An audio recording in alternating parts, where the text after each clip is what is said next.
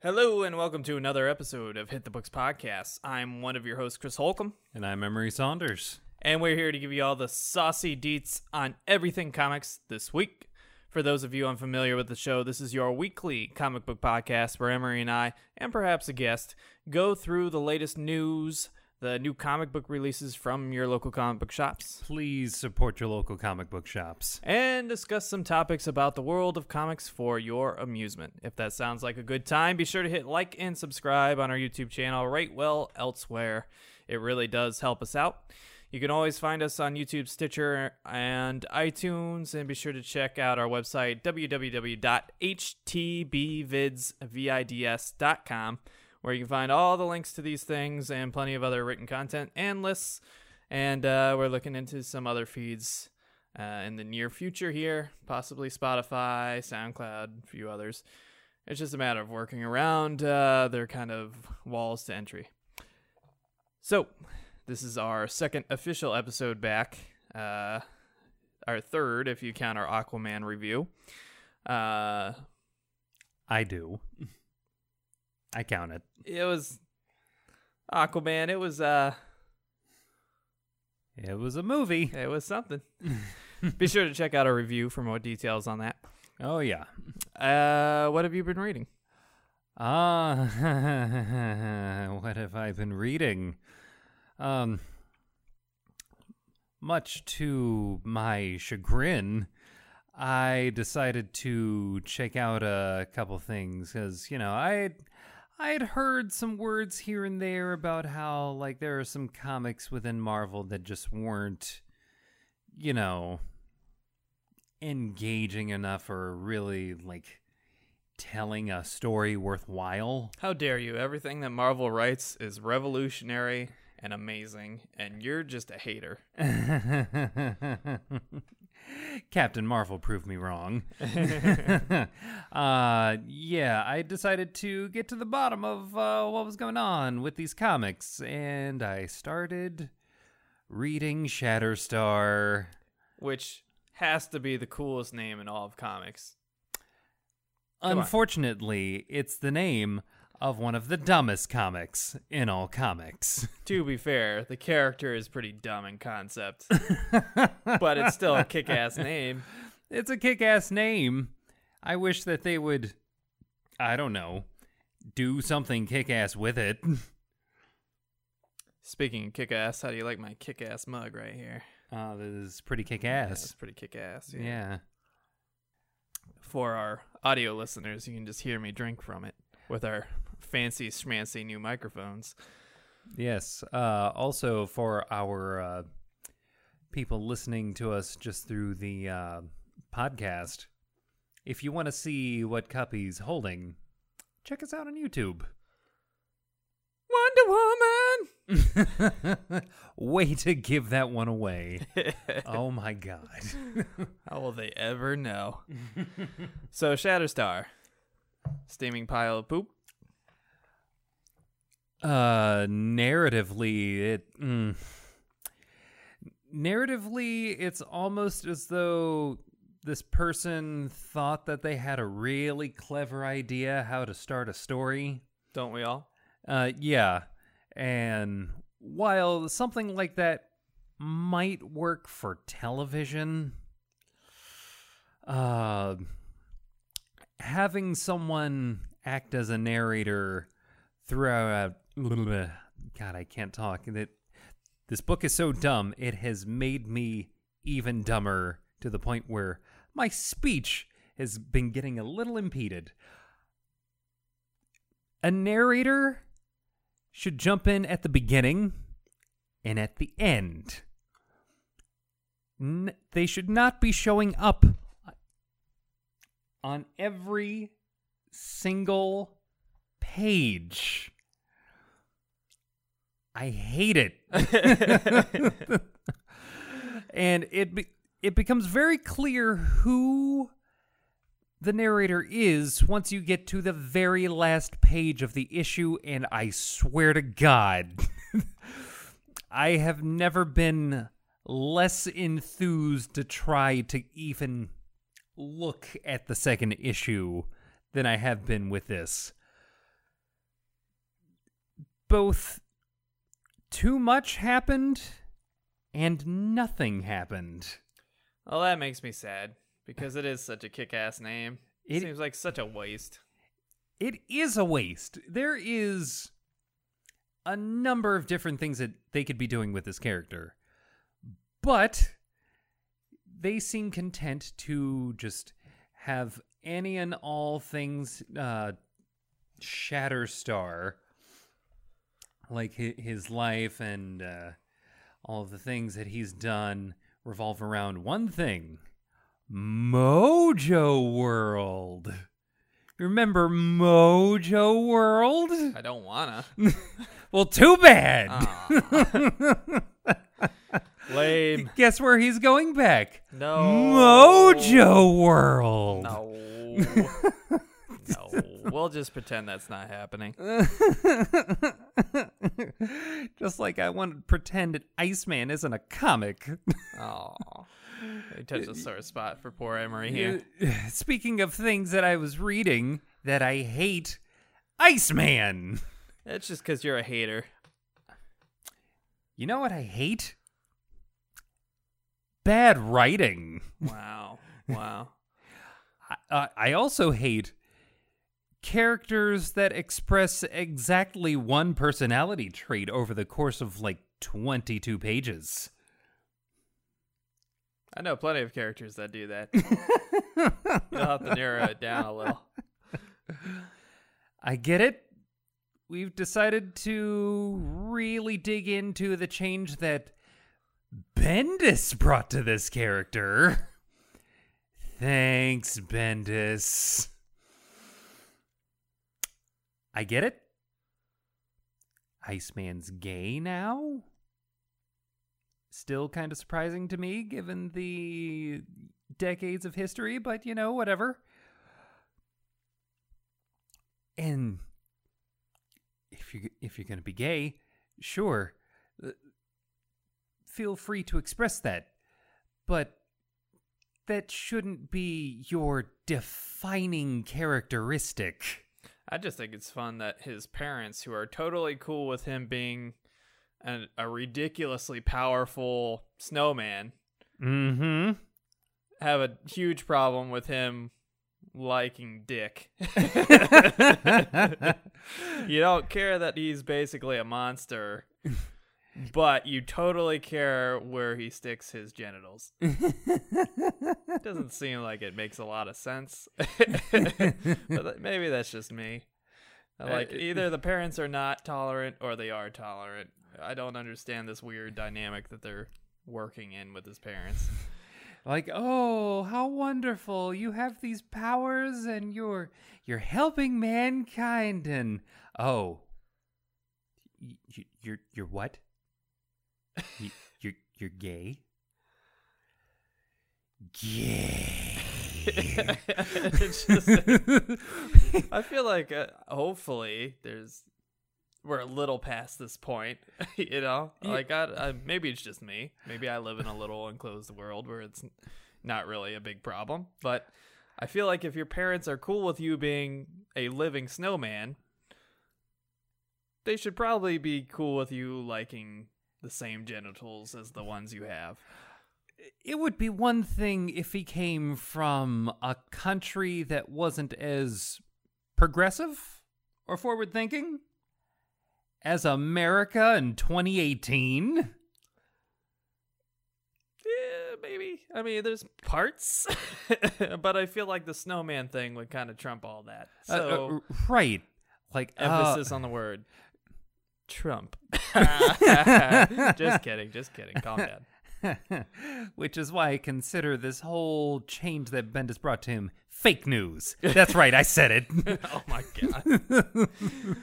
All right. I have it on good authority from a lot of great people that Iceman is the greatest comic of this generation. A lot of great people on all sides agreeing.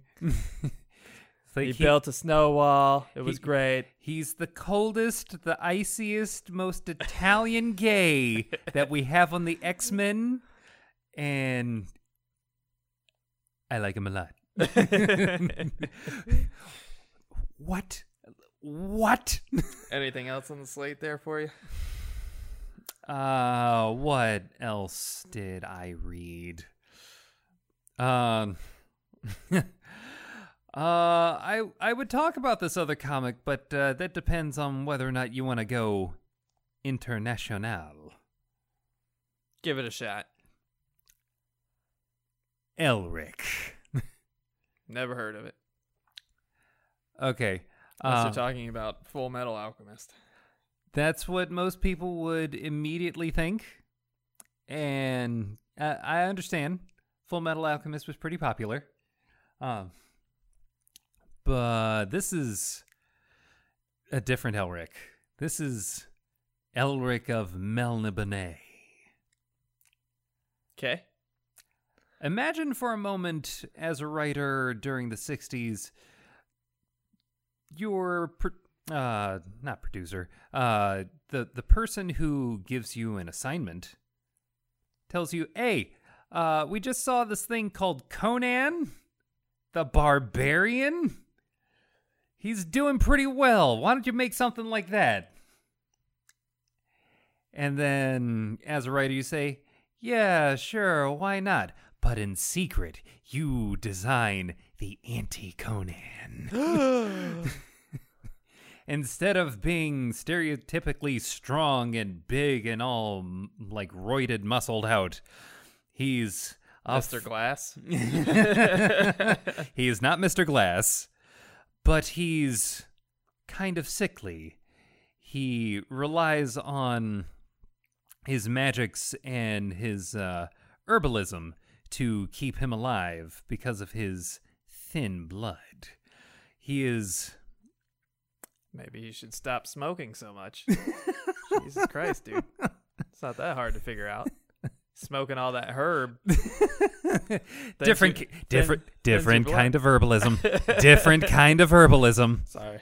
I mean, I would think I had magical powers too, but you know. Oh my God.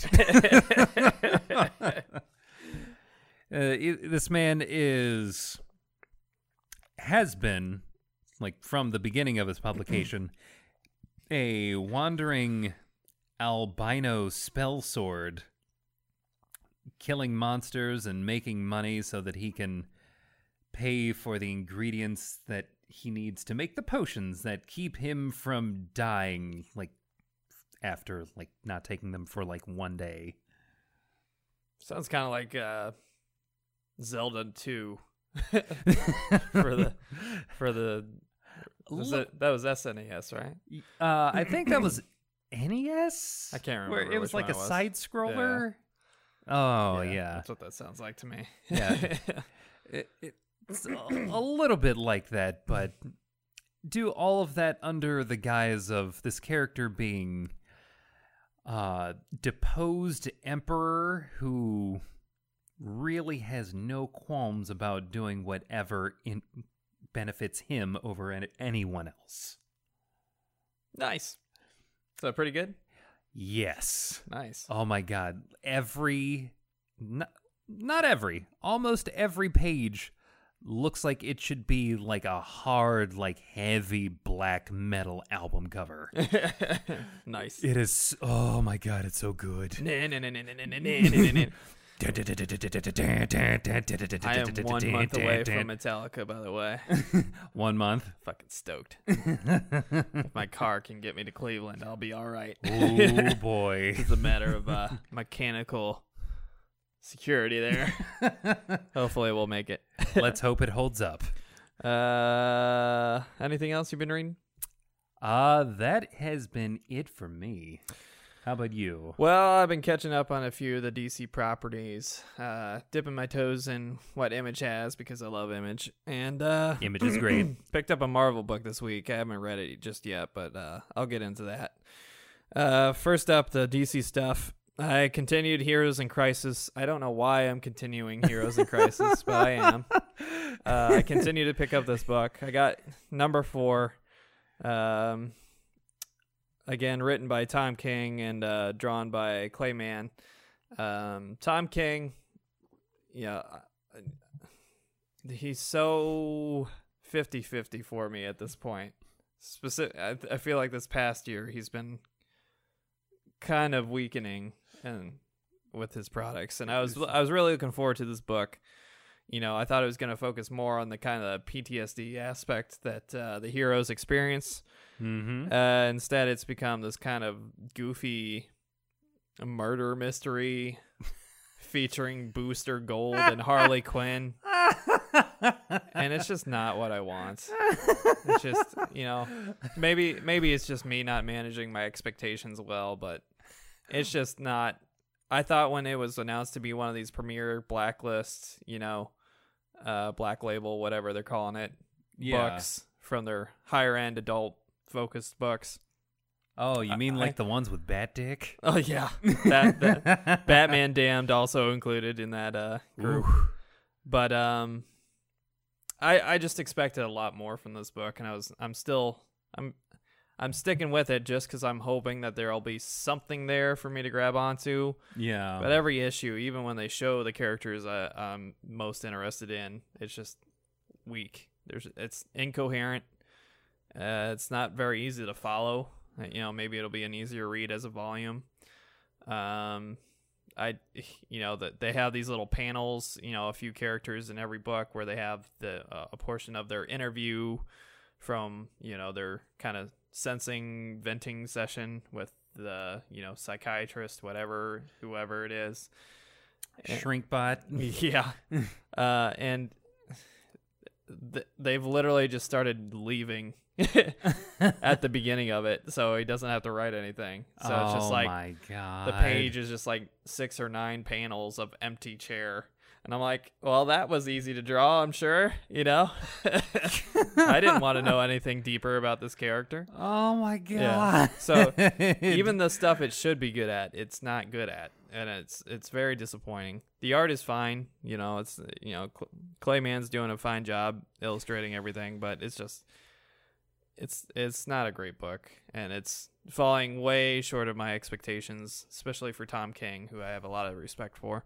So I wouldn't recommend it to anybody. We'll see if it fleshes itself out as it goes along, but as we saw from Mr. Miracle, that may not be the case. The next book I picked up was the new version of Martian Manhunter. Martian Manhunter number 1. This one done by Steve Orlando and Riley Rosmo. It's interesting. I don't know if that means good, but it is interesting.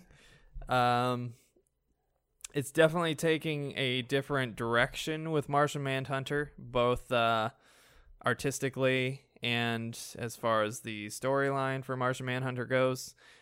Now, again, this might be me not managing my expectations very well and not giving it a fair shot, but I am a big fan of Martian Manhunter.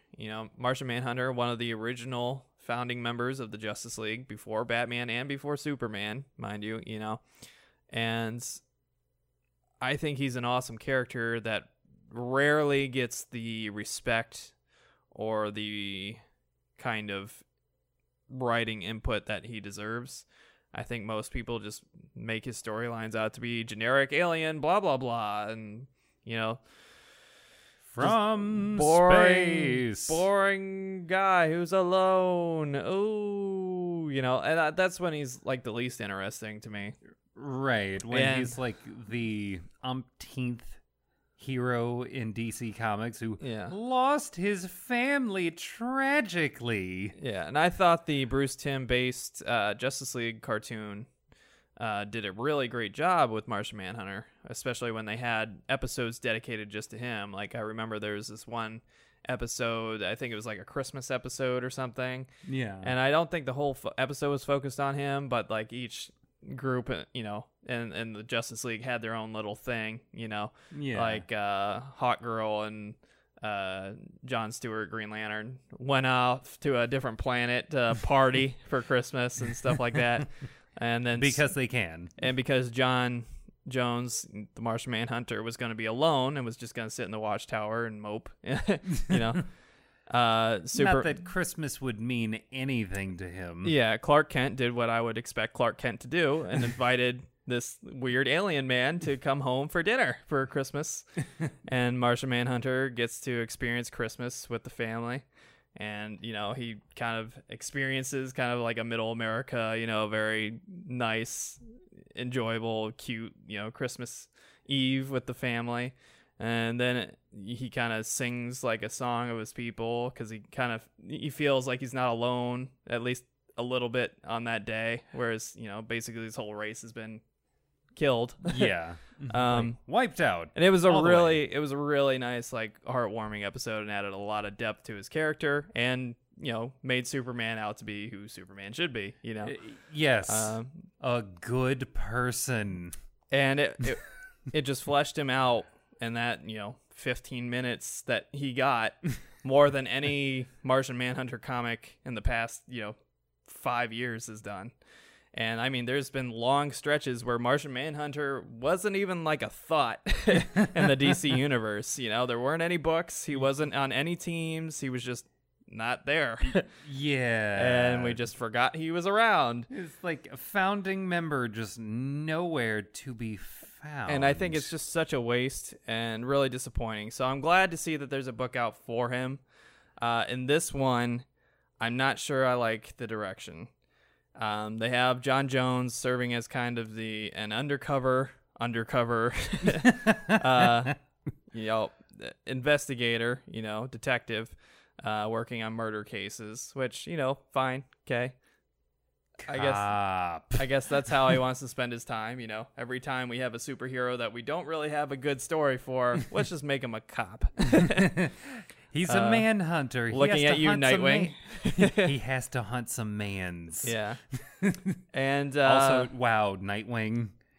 Yeah, remember when he was a cop? Cop by day, superhero by night. Apparently never slept. I don't know. Right. Thank you, Titans, for reminding us of that part of his life. But I can't tell if it's trying to be a comedy or if it's trying to be a serious story. And it's not, you can have a little comedy in a serious story and you can have a little seriousness to a comedy. But I feel like this is so like split down the middle that it's hard to follow. Like artistically, it feels like it should be a comedy. Right. It's just that kind of way out there, kind of organic style. I mean, there's a scene in it, spoiler alert, that's not really a spoiler, but it'll surprise you when you open the page.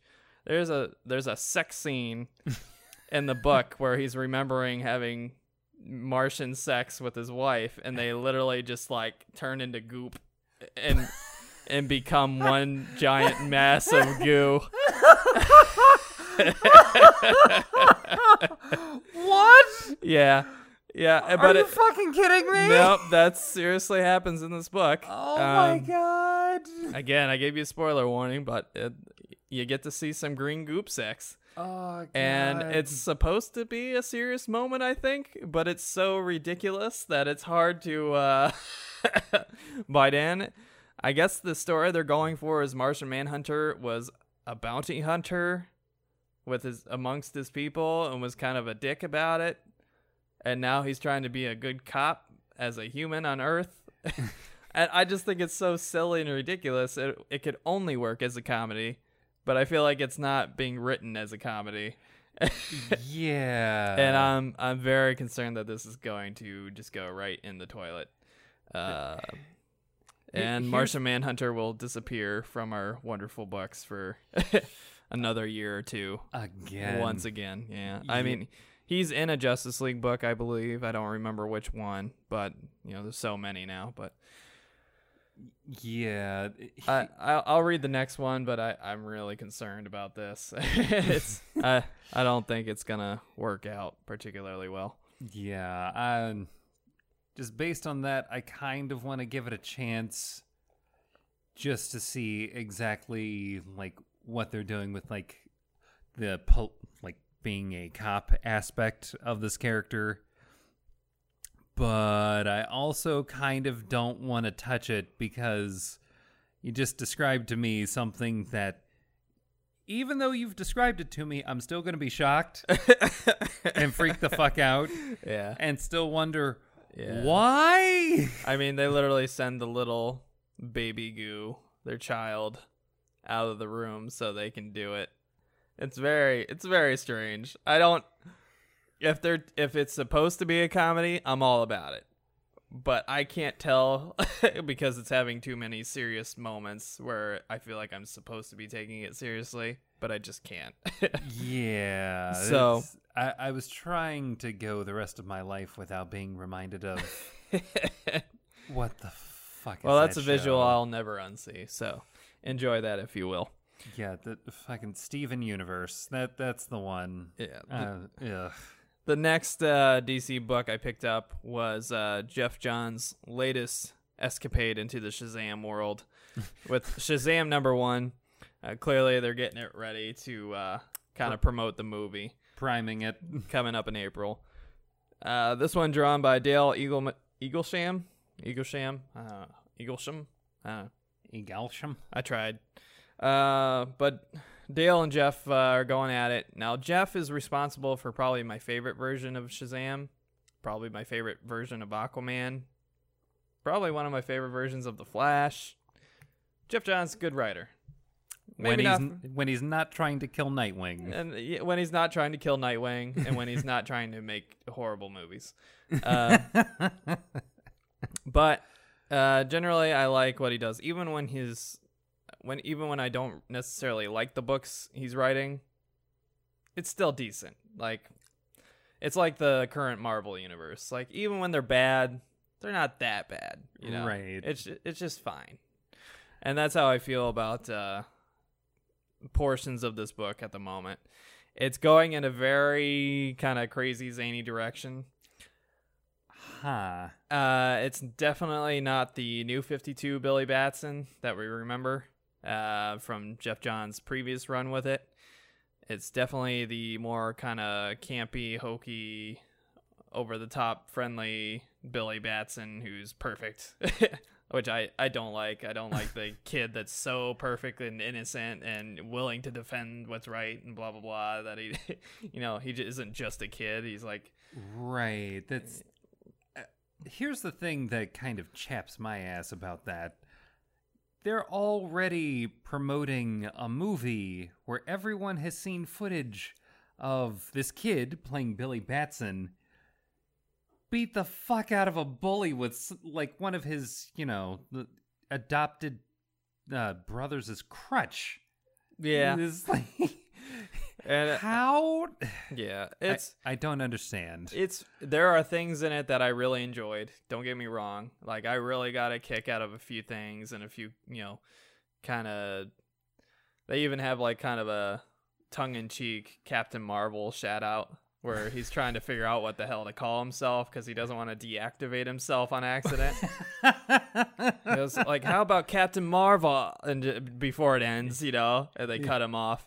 For those unaware, Captain Marvel was originally Shazam. Yep, that was originally his name. Marvel basically stole that name for one of their characters, who was an alien thing, Kree thing. Yeah, ish. Kree space cop. Yeah, and then instead of fighting over it, DC just kind of said, okay, fine, we'll call him Shazam, because that's what he yells, and now we have Shazam, who used to be Captain Marvel. Is like cutting down on both the confusion and the unintended, basically advertising of a rival company. Yeah, pretty much.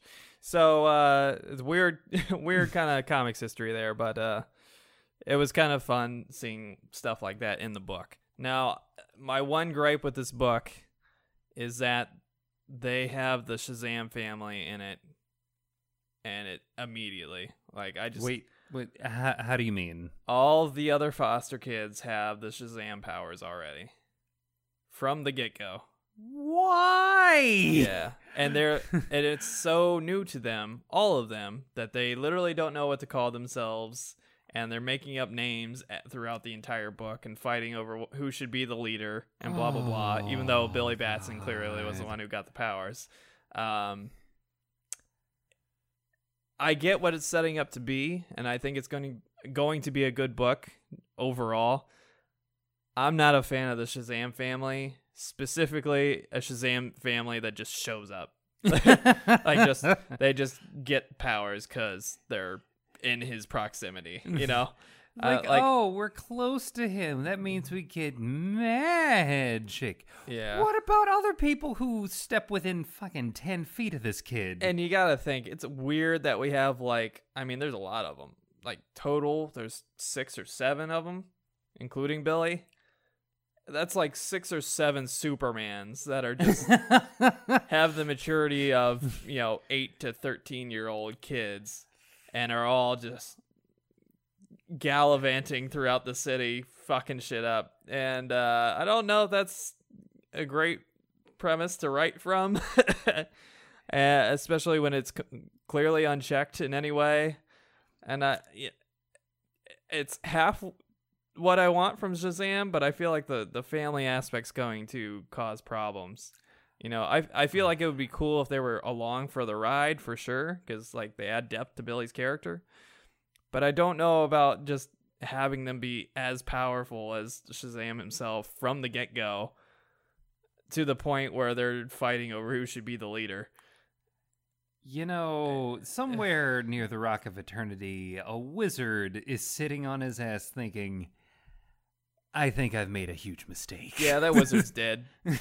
He's not around. He's dead? Yeah, nothing. Just straight up? They're literally like going through the Rock of Eternity, just figuring stuff out. Oh, no. Because he died giving Billy his powers, and that's how we start the book. Oh, God. Yeah, and then, I mean, it's building to some specific things that you can kind of read into if you're familiar with Shazam at all.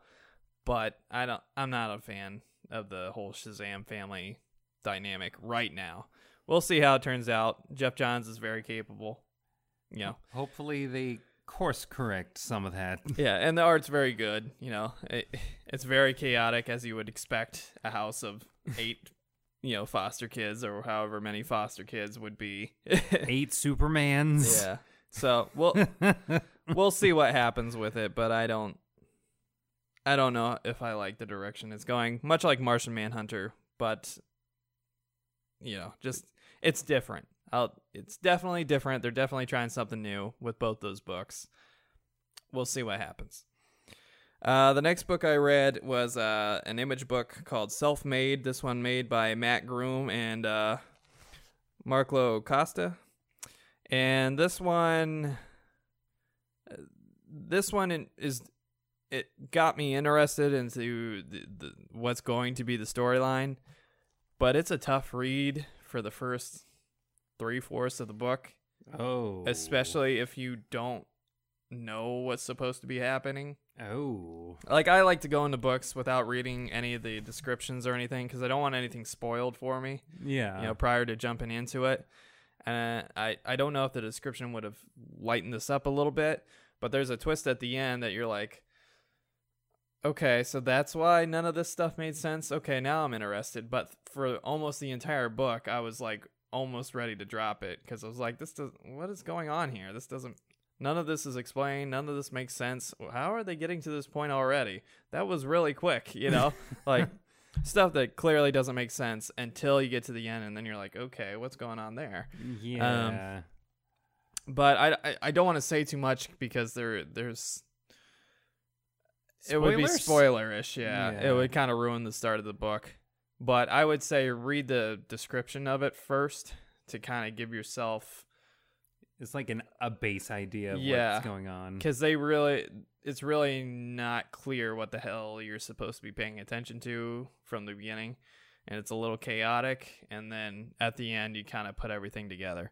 So definitely interested. Image always releases great stuff, risky stuff, but always pretty consistently good. And then that last book I picked up, Wolverine the Long Night. This is based on a Stitcher exclusive podcast. We're on Stitcher too, so be sure to check us out on Stitcher. Yeah. Marvel did kind of one of the first podcast stories featuring a comic book character with Wolverine the Long Night. And basically it surrounds this kind of murder mystery where overnight a man was murdered, and evidence seems to point at a few people, including a mysterious man named Logan, who seemed to have lost his memory. It's the most Wolverine thing ever. Dead bodies and memory loss. Sounds like Wolverine. Yeah. But the podcast follows the detectives basically throughout the whole thing. I've listened to a lot of it, not all of it. I had trouble with the audio format. I mean, when I listen to podcasts and stuff like that or music, it's something that I don't have to pay deep attention to. It's just something to kind of keep me mildly entertained while I do other things. With a story podcast, I can't listen to books on tape for the same reason. If I'm listening to something, I'm not going to have the attention I need to dedicate to it. And that's I picked up the book because I thought maybe I'll be able to enjoy it a little more if I have the book in my hand and I'm actually focused in on what I'm supposed to be reading. So I'll be jumping into that probably tomorrow or maybe tonight. We'll see how I'm feeling. But yeah, looking forward to it. One of the few Marvel books I pick up because I am a DC fanboy. But Wolverine. I love me some Wolverine. And I think that pretty much wraps up everything I read lately. So, with that, let's get into the news. Ooh. There will be no Did the Cover Match the Drapes segment this week because we didn't read any of the covers we liked from the previous episode. And to be fair, that was like 3 weeks ago. So, yeah, sorry about that. But you got a review in the middle, so that's good. That's true, yeah. Holidays kind of held us up, though. All right, first up on the news, the CW's Elseworld episode, Batwoman character starring Ruby Rose has been ordered a pilot episode. The episode is due to be directed by David Nutter, who is famous for the pilot episode of The Flash, and written by Caroline Dries, who is known for working on Melrose Place, Vampire Diaries, and Smallville. About that, Somebody save me. Can I just say that maybe we need to slow it down a little bit with the CWDC shows that we have going on? How dare you? How dare I? How dare you, sir? We already have Arrow, which is on season 7. Which, Flash, it's on season 5, which I haven't. I'm kind of behind, but I like The Flash a lot. Yeah, I'm like 2 seasons behind. Okay, yeah, we'll see how you like it. Legends of Tomorrow. Had Constantine. Yeah, they have him currently. Hashtag save Constantine. Hashtag give Constantine his own show instead of saddling him with a team of people he doesn't need. Matt Ryan's pretty sweet, though. He's great. He is Constantine. He just is. Continue. Yeah, continuing my list of shows that aren't Constantine, we have Supergirl, which... acquired from CBS. Yeah, not originally. Acquired from CBS, but also a part of the Berlantiverse, since he was the one producing all of this. Yeah. Haven't watched it. I watched some of the CBS version of it. It was, it wasn't to my taste, but it was fine. We already have 4 shows. Well, you're missing one. Well, maybe 2. I don't know if the other one's still on. Definitely 1. What's the one? Black Lightning. Oh! Sir. That's right. Which Black Lightning has good reviews, but I haven't watched it yet, so maybe it's good, maybe it's not. They gave Arrow great reviews, and I think it sucked pretty much the entire time through. So that's just me, though.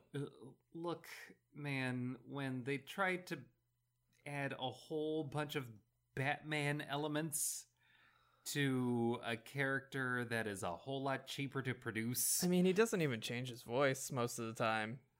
He just smears some, like, soot on his eyes and wears a hood occasionally. Oh, that's season 1. Yeah. Yeah, it's real dumb.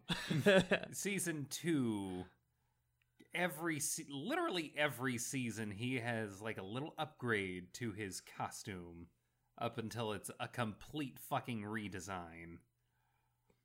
Okay. Thanks, Flash. Yep, that happened. Yeah, it's They have enough shows to where I fucking forgot one.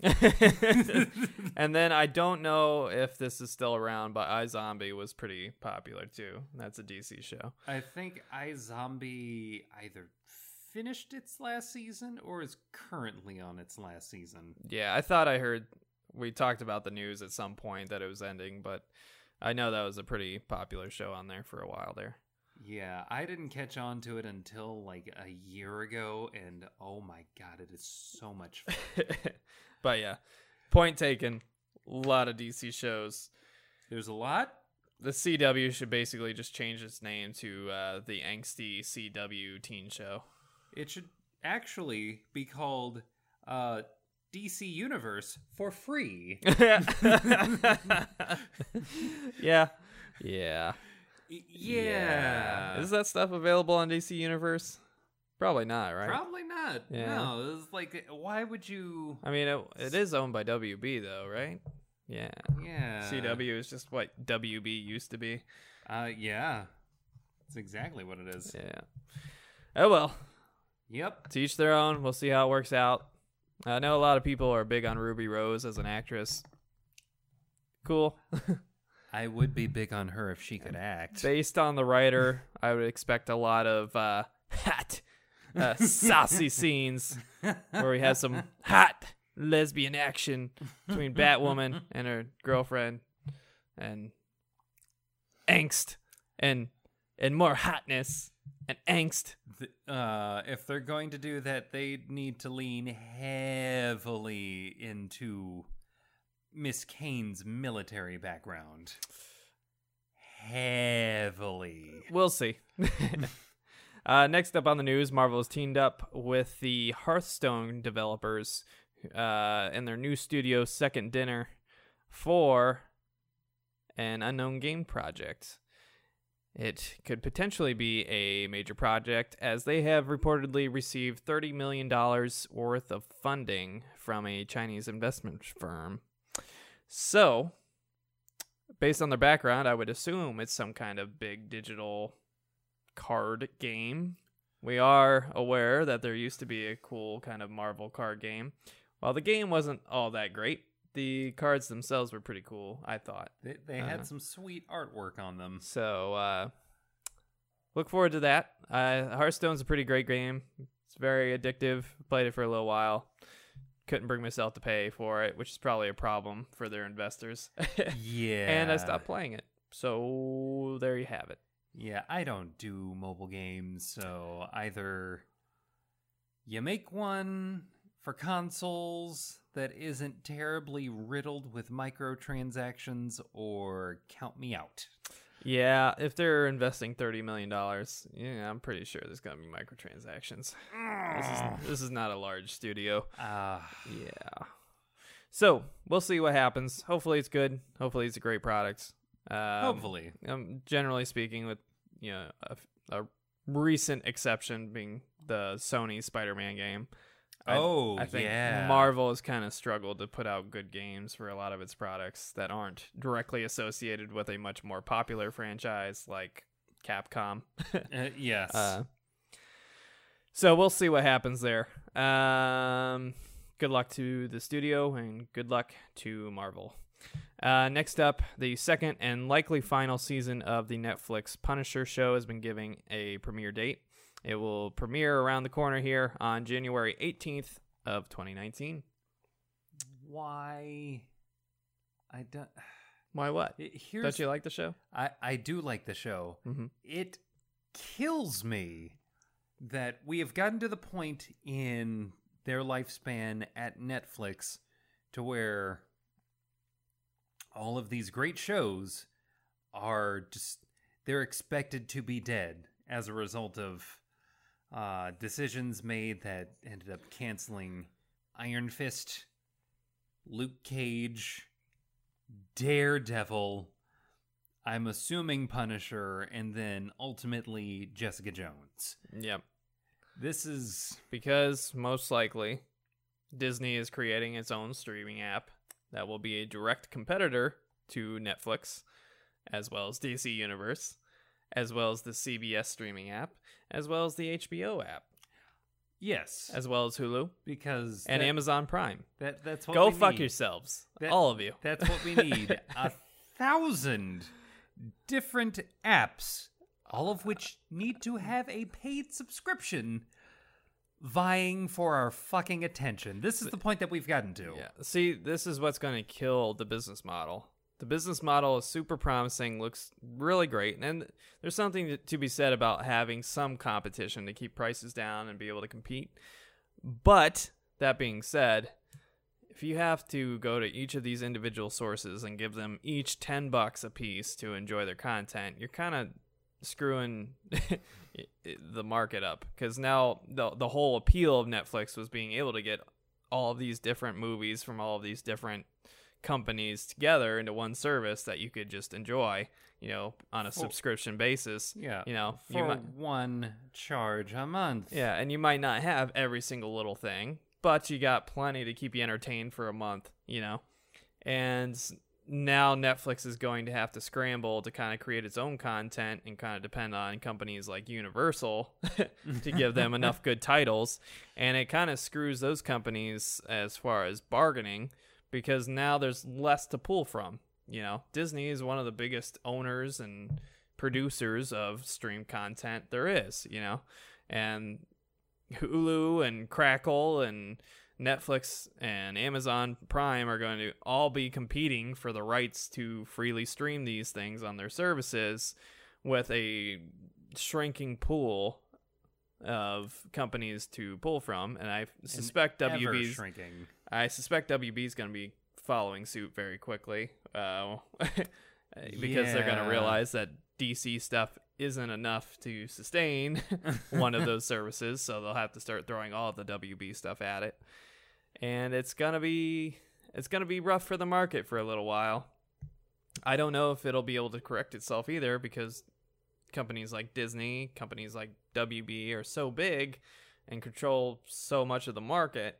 You're really gonna struggle to compete. Basically all you'll have to pull from is Paramount and Universal. I think those are the only two studios I can think of that aren't owned by WB or Disney, and they might be. I don't know. Maybe they've been bought, because Disney now owns all of Fox properties, pretty much all of the Fox properties. Yep. There's not a whole lot left. Sony, but Marvel's probably going to own Spider-Man soon too. Yeah. So, the landscape is about to change as far as all of these apps and the rise of all of this content that has been largely superhero focused, thanks to this new, not really new, it was damn near a decade renaissance of superhero based entertainment. And all of our wallets are going to pay for it. Yeah. So we've cut the cord. We've cut away from cable. Really the only thing keeping cable alive is sports. Yeah. And now streaming's going to become the new villain as a collective, not because of any individual app, but because the entire market is just riddled with these $10 to $15 app services that you have to pay for in order to stay up to date. It's gonna be weird. It's gonna be a transition for sure, and I don't think TV's going to exist as we know it for 10 years from now. I think it's gonna be a completely different market, a completely different experience, and I'm kind of glad I was born when I was, because I got to experience kind of the best of both worlds. So both the pre-internet streaming days and into kind of the prime time of this new streaming renaissance. So it's gonna be, once Disney finally unveils their streaming service, that That's when I think everyone's really going to see how well things like this are going to do. Yeah. So look forward to that, if you will, or fear it, as I do. Next on the news, Aquaman is seeing commercial success. It now has a box office gross of $822 million worldwide and has surpassed Wonder Woman's worldwide gross of $821 million to take fourth place in the DC movies behind Dark Knight Rises, which grossed $1.084 billion, The Dark Knight, which grossed $1.04 billion, and Batman v Superman, which grossed $873 million.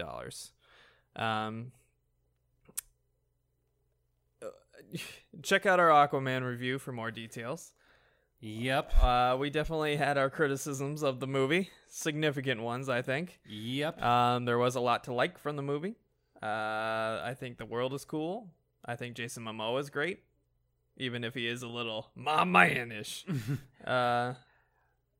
which he did tone down for this movie.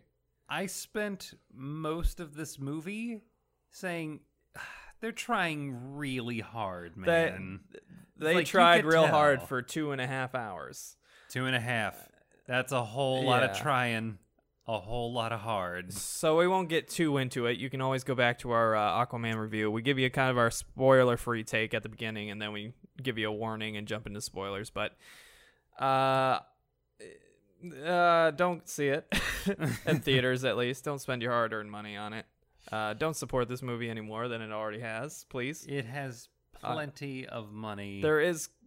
There are good qualities to it. It's not the worst movie ever. It's definitely not the worst movie of the DC universe. Definitely not. Not the best, but certainly not the worst. I mean, you might disagree. Yeah, but I disagree. with I that think straight Wonder up. Woman is clearly a better movie overall. There But was never another movie made like that ever again. it was definitely a shorter movie. It was shorter. Uh, And okay. I'm just gonna challenge you on this every time you bring it up. Yep. I mean, don't get me wrong. I like Captain America, and apparently so did Patty Jenkins. It's fine. It's fine. It's fine. It's fine. It's fine. It's fine. And Aries. It's fine. Talk about a mustache. Look at Chris Pine. Chris Pine's great, That's what they were trying to get us to do that whole fucking time. and it worked. Look at Chris Pine. Yep. You see that? Look at Chris Pine. Yep. And it you, worked. You see him flying up into the air to explode it. Look at Chris Pine. And I will say it's kind of a problem when your whole support cast is way more interesting than you are. Ooh. From her aunt to her mother Ooh. to all the kind of ragtag group in her unit there. Chris Pine especially. Like even like the kind of goofy characters in London, they were all way more interesting than she was. I have to say, sorry, gal. You were just kind of there. You were the vessel that we all floated on to enjoy all the other characters. I'm gonna say it. Every other Amazonian there looked more like Wonder Woman than she did. Yeah, that's true. Yeah. Yeah, when the princess from Princess Themyscira. Bride. Oh, the princess from Bride. Princess Bride. Yeah, Robin when- Wright. When she's looking 100 times more badass than you in a movie, you probably need to work on something there. Yep. Yeah, and she was way cooler and way more interesting. I don't know how much Yeah. she trained, like, fresh off the set of House of Cards, but man. She's fucking awesome. She's fucking great. Robin Yeah, Wright she- was great. Yeah, she fucking brought it. But yeah, enough about that. Yeah, enough about you that. can check out both those reviews on our YouTube channel, on our Stitcher page, on iTunes. Shameless plug. You're welcome. Yep. Uh, That's right. You know you want it. but yeah, I hate China. Because China is the one basically buying all these tickets. Yep. I think domestically it's made like 200 million, which is fine, but they spent like probably 300 million when you account for like the marketing budget. We know pretty much for sure that they spent 200 million just on producing the movie. without marketing budget. So you can expect almost double that for the marketing budget, Okay, So to be fair, domestically, it did not make its money back or even close. Internationally, mostly because of China, it has made a lot of money. there's another movie that Marvel released that kind of did the same thing. And it's called Venom. Yeah, we'll talk about that later. But yeah. So the reason this hurts me is because it's perpetuating this universe that I hate. I don't like the DCEU right now. Keeps happening. It sucks. It's so bad that they're already making movies that aren't in it. For example, the Joker movie. Yep. Why do we keep perpetuating this movie universe? It's awful. And there's, even in the good movies, good being a relative term, Elseworlds. they're bad. They're real bad. They are nowhere near the kind of Nolan movie. Batman Begins did not make nearly as much as these movies do. And it was much cheaper to make, and it was a much better film. A much better film.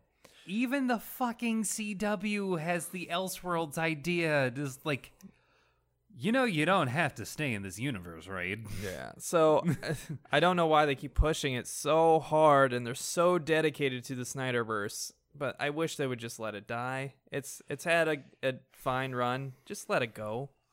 You have the money, clearly. You spent $200 million on CGI effects for this movie. I would be fine with a hand-wavy retcon. I really would. So here's hoping that Joker's really good, so we can finally get out of this world. Please. Because I don't need a Suicide Squad 2. I don't need a Batgirl and the Birds of Prey in this universe. I really don't need the Batman. I don't need any of these characters returning. I really don't. Jason Momoa plays the role fine. Gal Gadot plays the role fine. Henry Cavill, when he's not having his goofy CGI mustache removed, is fine. Thank you, Mission Impossible. Not so sure about Fat Bat. But I mean, they're fine. But that's the problem. They're just fine. And none of them are fleshed out properly. Each movie has like 6 storylines shoved into one. And I don't feel like sitting in the movie theater for 3 hours pulling my hair out because the things I love are being kind of just dragged through the mud in the name of fan service, which I don't agree with. But I'll leave it at that. I've ranted enough about this current DCEU. If you saw the movie and you liked it, more power to you. I know a lot of people are, but it's a bad movie. It's poorly filmed. The acting's bad. I can understand why it's doing better overseas because it's harder to tell when acting is bad when it's in another language, Yeah. If I watch, a Japanese movie, I'm going to have no idea their acting's that bad because I'm just going to assume that's culturally how they speak Right. and how they, send off their lines. And this movie, Jason Momoa, Willem Dafoe aside, there is some really bad acting, especially from the guy that plays Black Manta. That guy was awful. That guy was real cringe. Black Manta did not need to be in this movie at all. No. That alone would have cut about an hour out of this movie that just didn't need to be in there. It really didn't. But yeah, it's Black Manta should have been a fucking teaser trailer at the end. the movie's fine. It's just fine. It was too much. You can go in, turn your brain off, kind of forget that Thor Ragnarok exists, and you can have an enjoyable time. Again, watch our review. Yes, I don't need to rant anymore about this movie. Yep, and I apologize for ranting as much as I have. So it's easy to rant though. We gotta go. Next up on the news. We have some promotions in the comic book world for the new year. Jordan D. White has been promoted to senior editor at Marvel Comics. He's worked on several X-Men projects and The Return of Wolverine and helped edit a lot of that stuff. On the Oni Press side, Sarah Gaydos has been promoted to the editor-in-chief for Oni Press. She has worked as an editor for IDW for the past few years and has worked at DC previous to that from 2006 to 2013. So congratulations to those individuals. We hope to see great work from you and actual editing. Editing is always a good thing when done properly. Editing is a really good thing. We realize that being a head editor or senior editor or editor-in-chief nowadays does not mean what it should mean, but what it used to mean. Now it just means I manage the people writing on the staff and tell them, hey, do this project, and then I leave them alone. Yeah. And hope that they spell everything right, and hope that they draw everything on time, and hope that they have a coherent storyline to produce before they start the project. What does editing mean again? Yeah. But in all seriousness, all cynicism aside, congratulations to those two, and we hope to see good things from you. I just have one question. Return of Wolverine, that's a current comic? Yeah, when Wolverine was revived because he was killed in the death of Wolverine. But he's back. He's back. And his claws are glowing. I was not aware of this. Should I be aware of this? You should be aware of this. I don't want to be aware of this. Too bad. I'm making you aware of this. I'm reading Shatterstar. And now for the final part of the news. Unfortunately, it appears every once in a while. It has appeared yet again. It's time for Delayed Corner. Oh, no. This week, most of our delays come from Marvel. In fact, all of our delays come from Marvel, which is unusual because usually the delays come from DC. This week, we got delay news for Captain America number 7 and number 8. Each of those issues has been delayed by 2 weeks. And the Return of Wolverine number 5, which we just spoke about, has been delayed 3 weeks. So if you were looking forward to those comics on time, unfortunately, you'll have to wait a little extra to get those books. We always rant about how much we hate delays, how these books should be created well ahead of time. They should. Instead of doing the month-to-month thing, which is just clearly not working. And it ruins interest in a book. People forget it exists, and they drop the book, not because they don't like it, but because they can't find it. And it hasn't appeared on shelves for 2 months, and they've forgotten it even exists. And by the time it comes out again, they've forgotten what happened previously and don't feel like going back and reading it all over again. So, comic book companies, please quit shooting yourself in the foot. There's a very clear and easy business model that you can follow. Please do it. Yes, we've outlined it several times. Construct your story first. It'd be very nice. And not just like a slim blueprint. I mean, fucking write it. Have it written and ready to go. Write that whole goddamn thing. And then, as a writer, if you're freelance, just sell portions of it. So yeah, we'll see what happens. Again, I think it should be like a book writing thing where you get your initial payment to create it. You create it. Once it's all created and cut into pieces, that's when you get your final payout plus a percentage.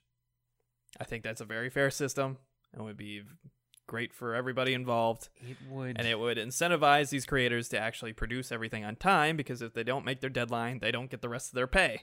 So yeah, that's just my way of seeing it. I understand if there's a family thing that gets in the way or whatever, but you wouldn't have to worry about that if it was already created. Right. You just have to basically fill it all out. Yeah. So I'll just leave that at that and stop ranting, because I really love to rant on this show. It's very easy to rant. And if you've listened to the show at all during our first season, you'll know that I've already touched base on a lot of these things that I'm talking about. Yep. And that, my friends, is the news. 10, 9, 8, 7. For the love of God. 6, 5, 4, 3. Oh my God. 2, 1. Happy New Year! Thank you. Okay. Happy New Year! Oh my God! It's a new year! It's a new year! It's been exactly 1 episode since I've last asked you what books are we hitting up this week. Well, Emery, I thought you'd never ask. First up, from Dynamite Entertainment, we have boobs.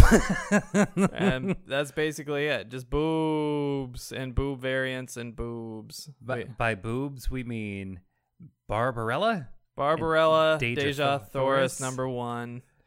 Let me And, scroll through all these boob variants to tell you y- what's next. Thousands of variants. Elvira, Mistress of the Dark, number 4. Who's basically a cleavage witch. Hack and Slash versus Chaos, number 2.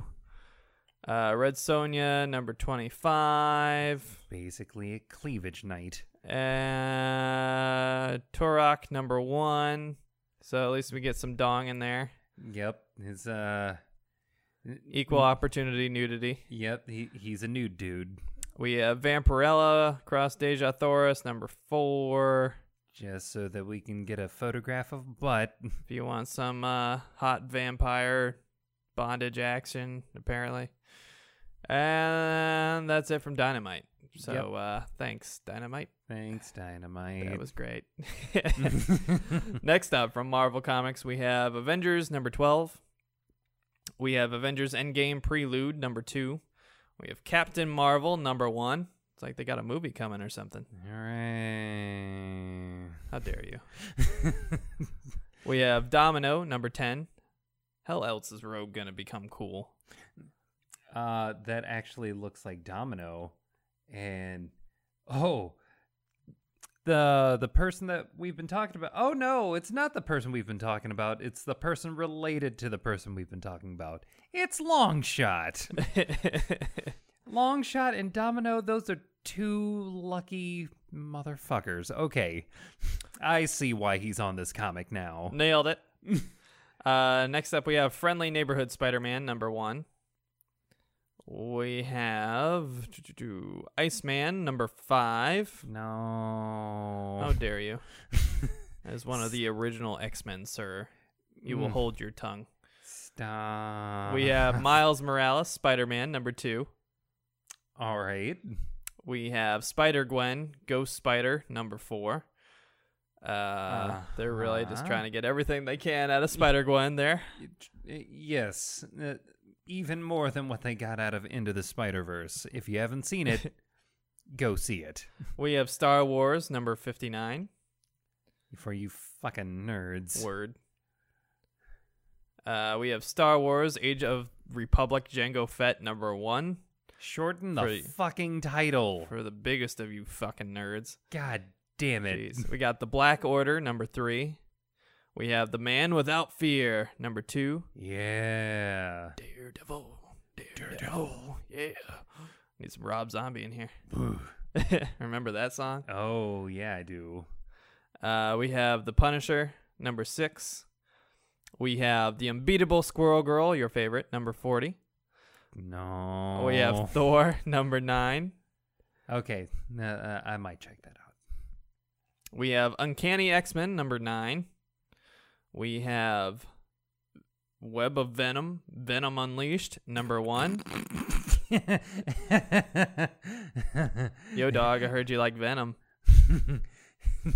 So I put Venom on a dog so you could have a dog with Venom on it. I titled it Web of Venom, Venom. Web of Venom, Venom Unleashed, Dog. starring Venom. Next up, we have X-23, number 8. And that wraps up Marvel. From Image Comics, we love you, Image. We have Auntie Agatha's Home for Wayward Rabbits, number 3. What? Ooh. But okay. It's Image, so I'll give it a shot. Yep. We have Birthright, number 35. We have Bitter Root, number 3. We have Blackbird, number 4, with a very nice Santa Takeda variant cover. Santa Takeda. I love myself some Santa Takeda art. Oh, yeah. We have Bully Wars, number 5. We have Cemetery Beach, number 5. We have Criminal, number 1. Interesting. We have Curse Words, number 19. We have Die, number 2. We have Gunning for Hits, number 1. This is a weird book. Yeah. I read a little bit of the description. Apparently, it's written by one of David Bowie's producers. Oh, I bet he's got some stories. The book comes with a Spotify playlist at the end that you can listen to after reading the book. It's a very strange concept there, but it's Image, so I'm going to give it a shot. Yeah. And I like David Bowie, so Yeah. the main character seems to look like David Bowie. So It kind of does. next up, we have Hit Girl, number 12. Good book. We have Kick-Ass, number 11. Not a good book. Bad book. We have Murder Falcon, number 4. Murder Falcon. Falcon Punch. Arr. Murder. We have Oblivion Song, number 11. It's something. Yeah. We have Outer Darkness, number 3. We have Prodigy, number 2. We have Rose, number 16. We have Self-Made, number 2. So that book I was just reading there. Excited to see how it gets followed up from that first issue. We have Sleepless, number 11. Interesting concept. Enjoyed the book when I was reading it earlier, but need to catch up. We have The Freeze, number 2, with a very gruesome cover. And we have The Last Siege, number 8. From DC Comics, we have Adventures of Super Sons, number 6. We have Batman, number 62. We have Batman, Kings, plural, of Fear, number 6. We have Deathstroke, Arkham, number 39. We have Green Arrow, number 48. We have Green Lantern, number 3. We have Harley Quinn, number 57. Let's see here. Blah, blah, blah. We have Justice League, number 15. We have Martian Manhunter, number 2, another book I talked about. We have Nightwing, number 56. The Return of Rick Grayson. What? Seriously? Come on, guys. Just let me write Nightwing. You guys don't know what you're doing. Clearly. Give him one fucking issue, guys. Just one. Let me write Martian Manhunter too while you're at it. Yeah. Although this one could potentially be great. Needs to figure out its identity. Much like Martian Manhunter. Yeah. It sounds poignant. We have Suicide Squad, The Black Files, number 3. We have The Curse of Brimstone, number 10, which I really need to catch up on. We have The Unexpected, number 8. We have United States versus Murder, Inc., number 5. We have Young Justice, number 1, which looks kind of cool. We'll see. Brian Michael Bendis, so I know you get concerned when you hear that, but I always get concerned whenever I hear that name. Could be great. Could Has be a bad. lot of cool variant covers this week. Foreshadowing. Nailed it.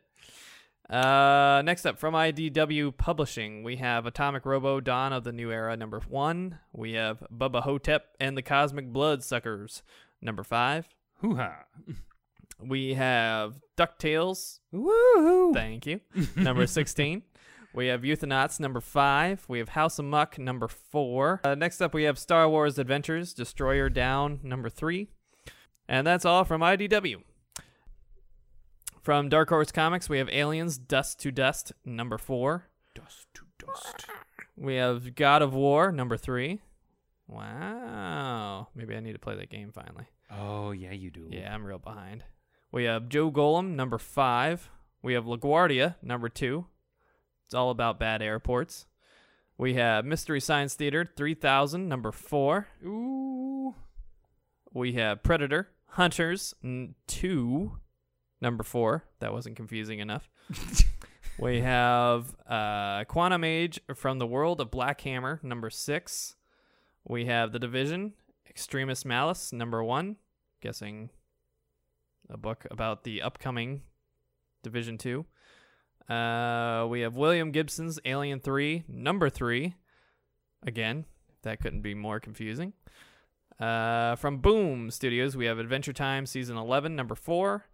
We have By Night, number 7. We have Go Go Power Rangers, number 16. Wait, hold the fuck on. With our gender-swapped Rangers there. Wait, just a fucking minute. Zoom in on that Yellow Ranger. I don't know. Is he Asian? Did they make the Yellow Ranger Asian again? I thought we were past this. Did we really just let that happen? I don't know. Maybe it's just a poorly drawn white dude. Possibly. I'll have to buy that issue and find out. Nailed it. Yep. And we have Wizard Beach #2. And from Vertigo, we have The Dreaming #5, the next entry into the Sandman universe that they have been building over there at Vertigo. And that is everything coming to your local comic book shops Again, please support your local comic book shops. and digital devices this week. Now it's time to hand out the prestigious, nay life-changing award of comic cover and variant cover of the week.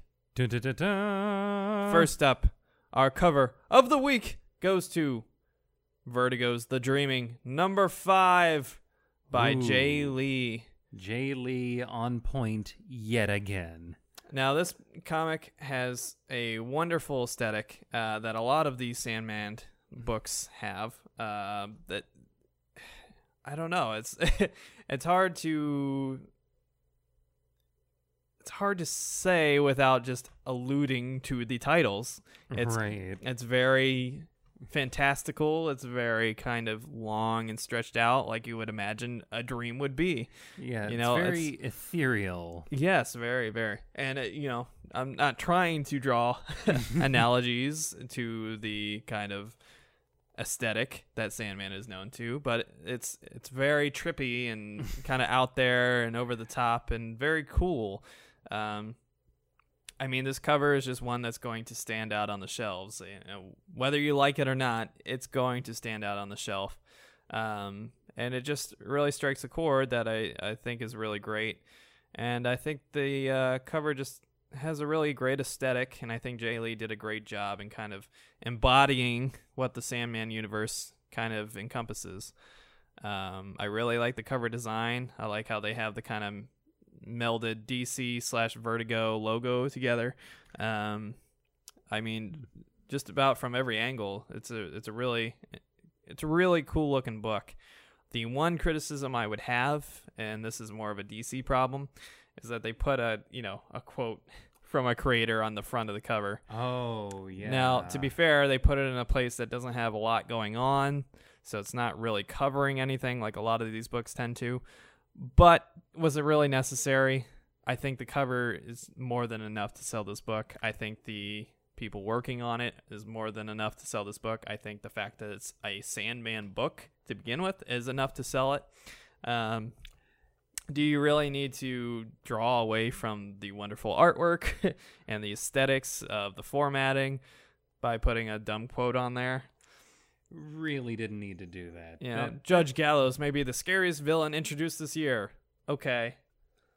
Yeah. Most people don't even know who the fuck that is. Right. And they're not going to. Yeah, without fucking frame of reference, what's the point of even making that statement? You can put that on the back of the book or in the inside cover. Don't put it on the cover, because that's the part that people want to collect and kind of frame, And Yeah. it draws away from what should be, getting the most attention. If you want to put it on the front of the volume, great. That's where it should go. Right. You don't need it on the front of the new issue. Yeah, you should definitely, any publisher should be saving quotes like that for volumes or the inside of the back cover. Yeah, and I don't want to skew too negative. Again, Jay Lee did a wonderful job. The art is wonderful. The aesthetic is wonderful. The formatting is wonderful. All around great work from DC and from Jay Lee. And really want to congratulate you for getting the cover of the week. Next up, we get the Variant Cover of the Week award, and it goes to none other than Young Justice #1 from DC Comics, the Superboy cover, done by none other than Jorge Jimenez. Jorge Jimenez. Who I really, really love. Jorge Jimenez is kind of broken out this past year. He's done work in the past for sure, but I think this has been his kind of coming out this year and maybe a little bit of the year prior, where he's just released some really awesome covers. He had a really great Nightwing variant cover. He did some covers for Justice League Odyssey that are really great. He did some covers for the new Justice League book. I think I can't remember if it was a variant or if it was the main cover, but just outstanding work, and he's just consistently been one of my favorite new artists kind of in the business, especially at the top tier end of the business, doing awesome variant covers. And this cover, it just embodies everything that I liked and remembered from the kind of 90s, early 2000s Superboy, where he did have that kind of goofy over the top leather jacket and the, unnecessary belts all over the place, and just had what became a really popular haircut in the modern age. It's just everything about the cover just screams cool. But 90s cool. Yeah. And I love it in just about every way. I mean, it's something that has a clear, distinct style. I kind of not so secretly love this particular Superboy, particularly the one that we had in the 90s that came right after the death of Superman. I've kind of loved that one to death, even though they kind of got rid of him as quickly as they could. Yeah.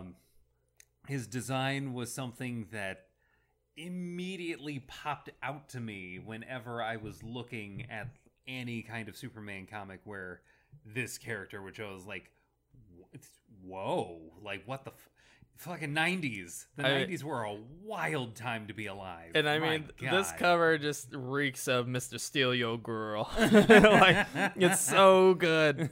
I just really enjoy it. It's so goofy and so campy almost. I just love it. Yeah, to take a bit from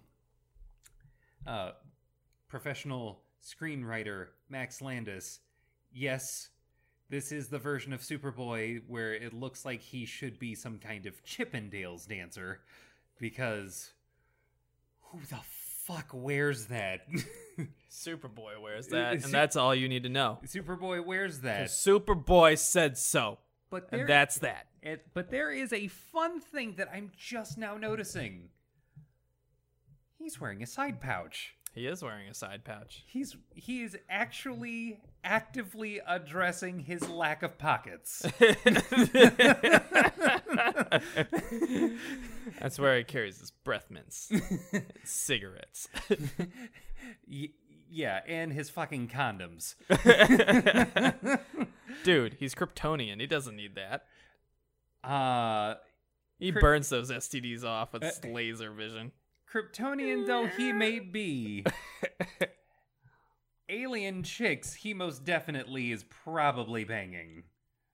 Probably, yeah. Probably. Good point. We don't need to be bringing that Martian herp back.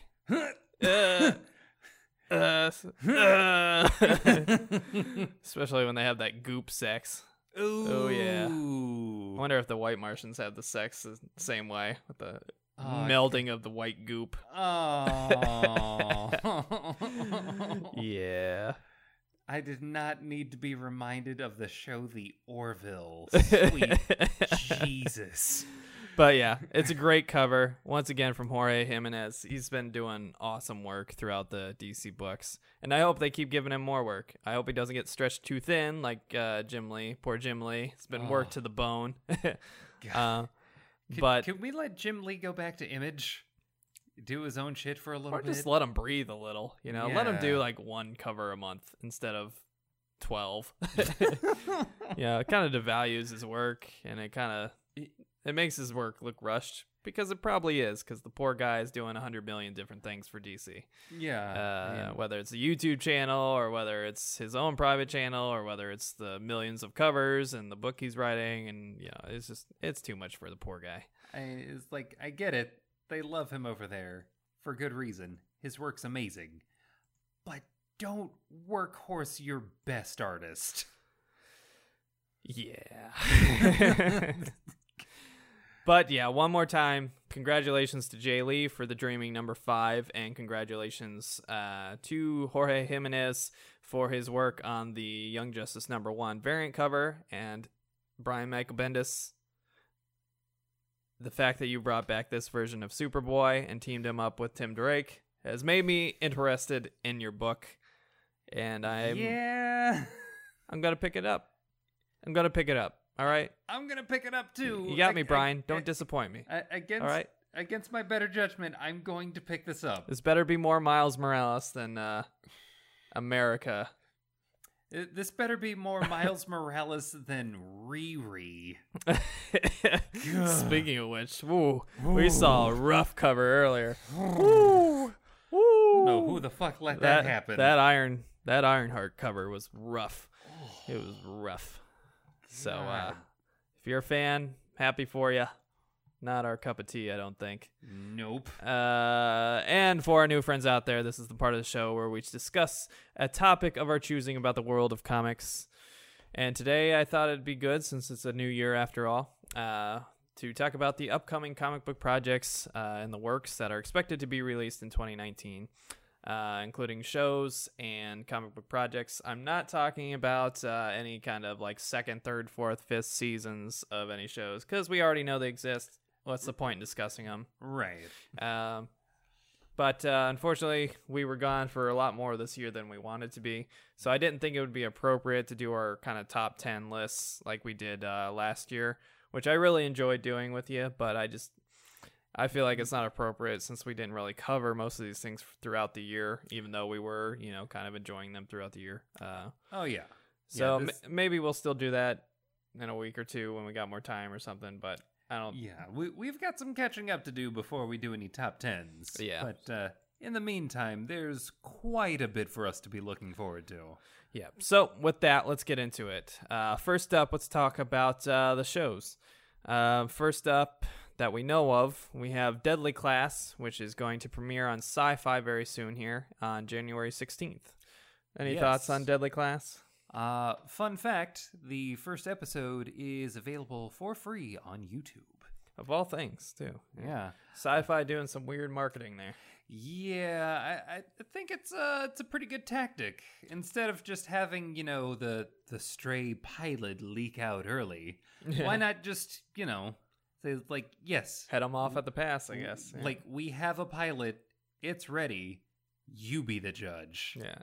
And that's another weird thing. Sci-Fi is one of those few companies that kind of dips its fingers into both the Marvel worlds and the DC worlds, because it has its show Krypton, which I think is having their second season this year.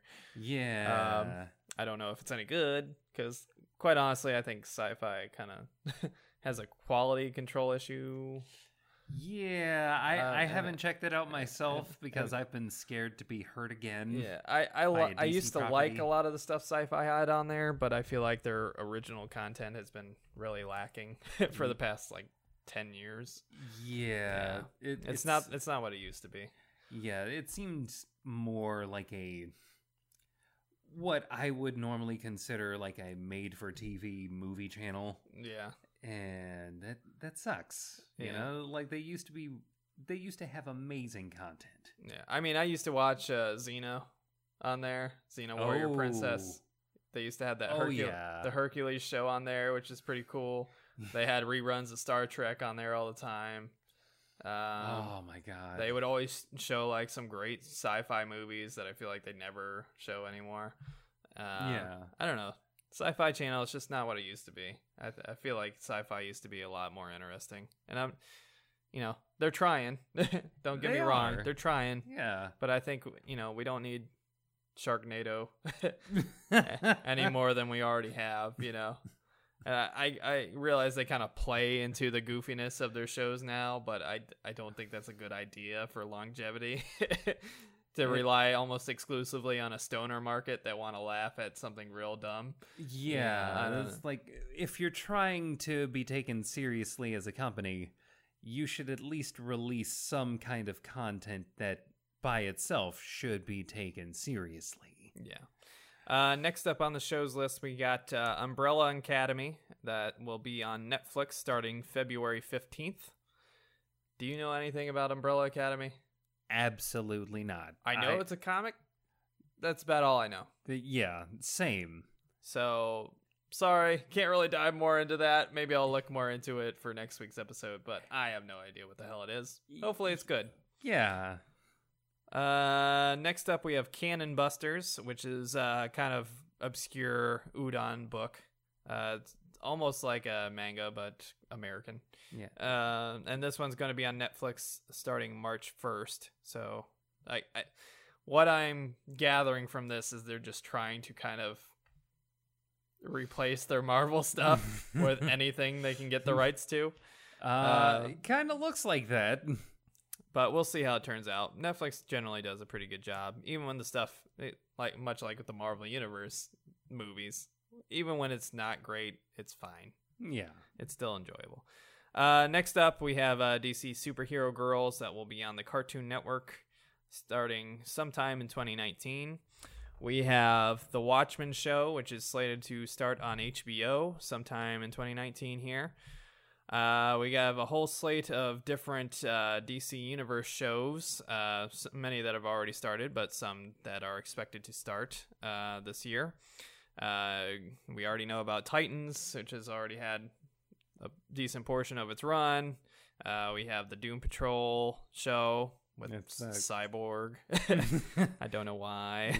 It's coming up soon, so yeah. Yeah, we have Swamp Thing coming later in the year.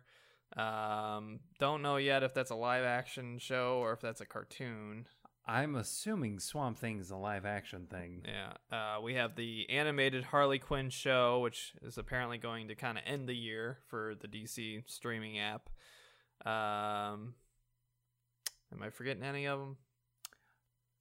Did you mention Stargirl? Stargirl's the other one. Thank you. Yeah. And that's another one that's expected towards the end. Again, don't know if it's going to be a live action thing or an animated thing. Yeah. Based on their timeline, I'd assume it's a live action thing. But that is actually a character that I remember from the Justice League cartoon. Not Justice that. League Unlimited. Not that either. How dare you? She was hot. Perhaps from my wall. Oh, yeah. On the Justice League United cover. Oh, she's still hot. But there was a live action version of this character that actually showed up. Yeah. Where? On the show you'd probably never watch. Probably not. Legends of Tomorrow. Definitely not. I watched clips of the first Constantine crossover. That's it. Because hashtag save Constantine. Yes. Matt Ryan is awesome, and he deserves his own show. NBC, you fucks. Just give it back to him. Ugh. Please, for the... okay, how about this? You take Constantine, put it on the DC Universe app, and watch all of those subscriptions roll right the fuck in. Look at that. I would fucking pay for your app if you put Constantine starring Matt Ryan, not an animated feature, a live action feature on your streaming app. You goddamn I'm telling right. you right here, right now, I'm putting my money on the table. I don't have my wallet on me, but it's somewhere around here. Yeah, I will we literally do money in card anyway. record myself buying your app to watch Constantine if you announce Constantine live action will be on your streaming app. Do it. Do it. I swear, hand on heart, I will do it. Do it. So what'd you think? Did you actually watch Stargirl on that episode or just know that it happened? I mean, she was a member of a team. Okay. Yeah, she showed up and did magic. And... Was her dad there? No. Oh, okay. All right. So look forward to that. Yep. Proper Stargirl is what I'm assuming they're going to do with this one. We could just rename her. You could. Shatterstar. How's that sound? Instead of Stargirl, that's lame. Shatterstar is a cool name. Yeah, you know what sounds better than Shazam? Captain Marvel. Oh, no, wait. No, we can't do that one. Oh. Next up on the docket, we have The Boys going on Amazon Prime there sometime in 2019. Oh, no. So, yeah, look forward to that one. Why are you crying? Okay, look forward to being scarred for life. Oh, yeah. That's the way I like it, and that's what I'm sticking to. Oh. And then, even though I said I wouldn't do this, I'm going to do it. The Tick Season 2 is going to be on Amazon this year. Oh, worth And it. I'm just saying that because it's probably the biggest thing I'm looking forward to, because the Tick Season 1 on Amazon Prime is fucking awesome. Right? The Amazon produced The Tick is great. It's heartwarming. It's hilarious. The characters are great. It's well acted. Watch it. It got everything right. It is so good. And if you are not watching it, you are doing yourself a disservice. It got everything right. I don't know how. I don't know how. That should have been the easiest thing to fuck up. I feel like The Tick is just riddled with things you could ruin and just make not enjoyable. And it nailed everything and added to it. It made it heartwarming. It's so It good. made The Tick heartwarming. Who does that? What? It's great. Watch it. Season 2 coming this year. Yep. Look forward to it. So hype. And then finally for the shows, we got The Rocketeer. It's going to be a Disney Junior show sometime in 2019. Oh, wait, the what? So look forward to that, kiddies. It's the little Rocketeer. He's got a little rocket on his back, and he's got the weird helmet and the little golden helmet. Can they call it Rocketeer Jr.? Maybe. But yeah. So look forward to that there. Next up, we'll talk about the movies. Ooh, yes. The first one I'm going to talk about, we already know Aquaman came out just at the tail end of last year and kind of is bleeding into this year. But we already talked about Aquaman, so yeah, whatever. Yep. Next up, this one is not technically a comic book movie, but it's in a movie universe that is about as close to a comic book as you could imagine. And this one is Glass, which is the sequel to M. Night Shyamalan's Unbreakable, which is kind of like a cult classic. I watched it one time when it came out, and I don't remember anything from it, so I'm going to have to rewatch it. I know that there's the guy, Bruce Willis, that just basically is invulnerable, kind of. And then there's the guy, Mr. Glass, that believes he's like the opposite balance in the universe, and he's super fragile but evil. Yeah. And I don't remember what the actual plot of the movie was, other than that they address each other. Oh, yeah. The plot of that movie is you have a very, very breakable nerd who gets really into comics because, what the fuck is a kid whose bones break at like the slightest impact going to do except read? Mom gets him into comics, and then we get to see a person who has unbreakable bones and unbreakable skin. Yippee-ki-yay, Mother Glassman. He's kind of like white Luke Cage. Yeah. Thanks, M. Night Shyamalan. It's like, what Plot twist. Luke Cage is white. what if you took Luke Cage but made him white? I see white people. Oh my god. I see around like unbreakable people. They're everywhere. But then is like, okay, this like what does this nerd do who's obsessed with comic books? He tries to make his fantasy a reality. And either unknowingly or fully knowingly basically makes himself into a supervillain. Yeah. I remember vaguely these details, but I'll have to rewatch it before I watch this movie. Yeah. And apparently, I guess spoilers, that one weird that wasn't me. That was Patricia movie. I don't remember what it's called. Split, thank you. That movie is apparently tied into this cinematic universe somehow. I guess it's a spoiler for the end of that movie, but it's kind of late now. I didn't see it, so it's been about a year or so since that movie, but if you were going to see it, I feel like you would have seen it already, but apparently it's tied into this movie, and I only know because it was in the trailer. Yeah. So if you want to see Glass, you should probably see both of these movies so that you're not taken completely by surprise. Yeah. So now I'm a closet M. Night Shyamalan fan. I know people hate him because of Last Airbender and because every single movie has the gimmick at the end. Every twist! He turned himself into a meme. Yeah. but I still love him.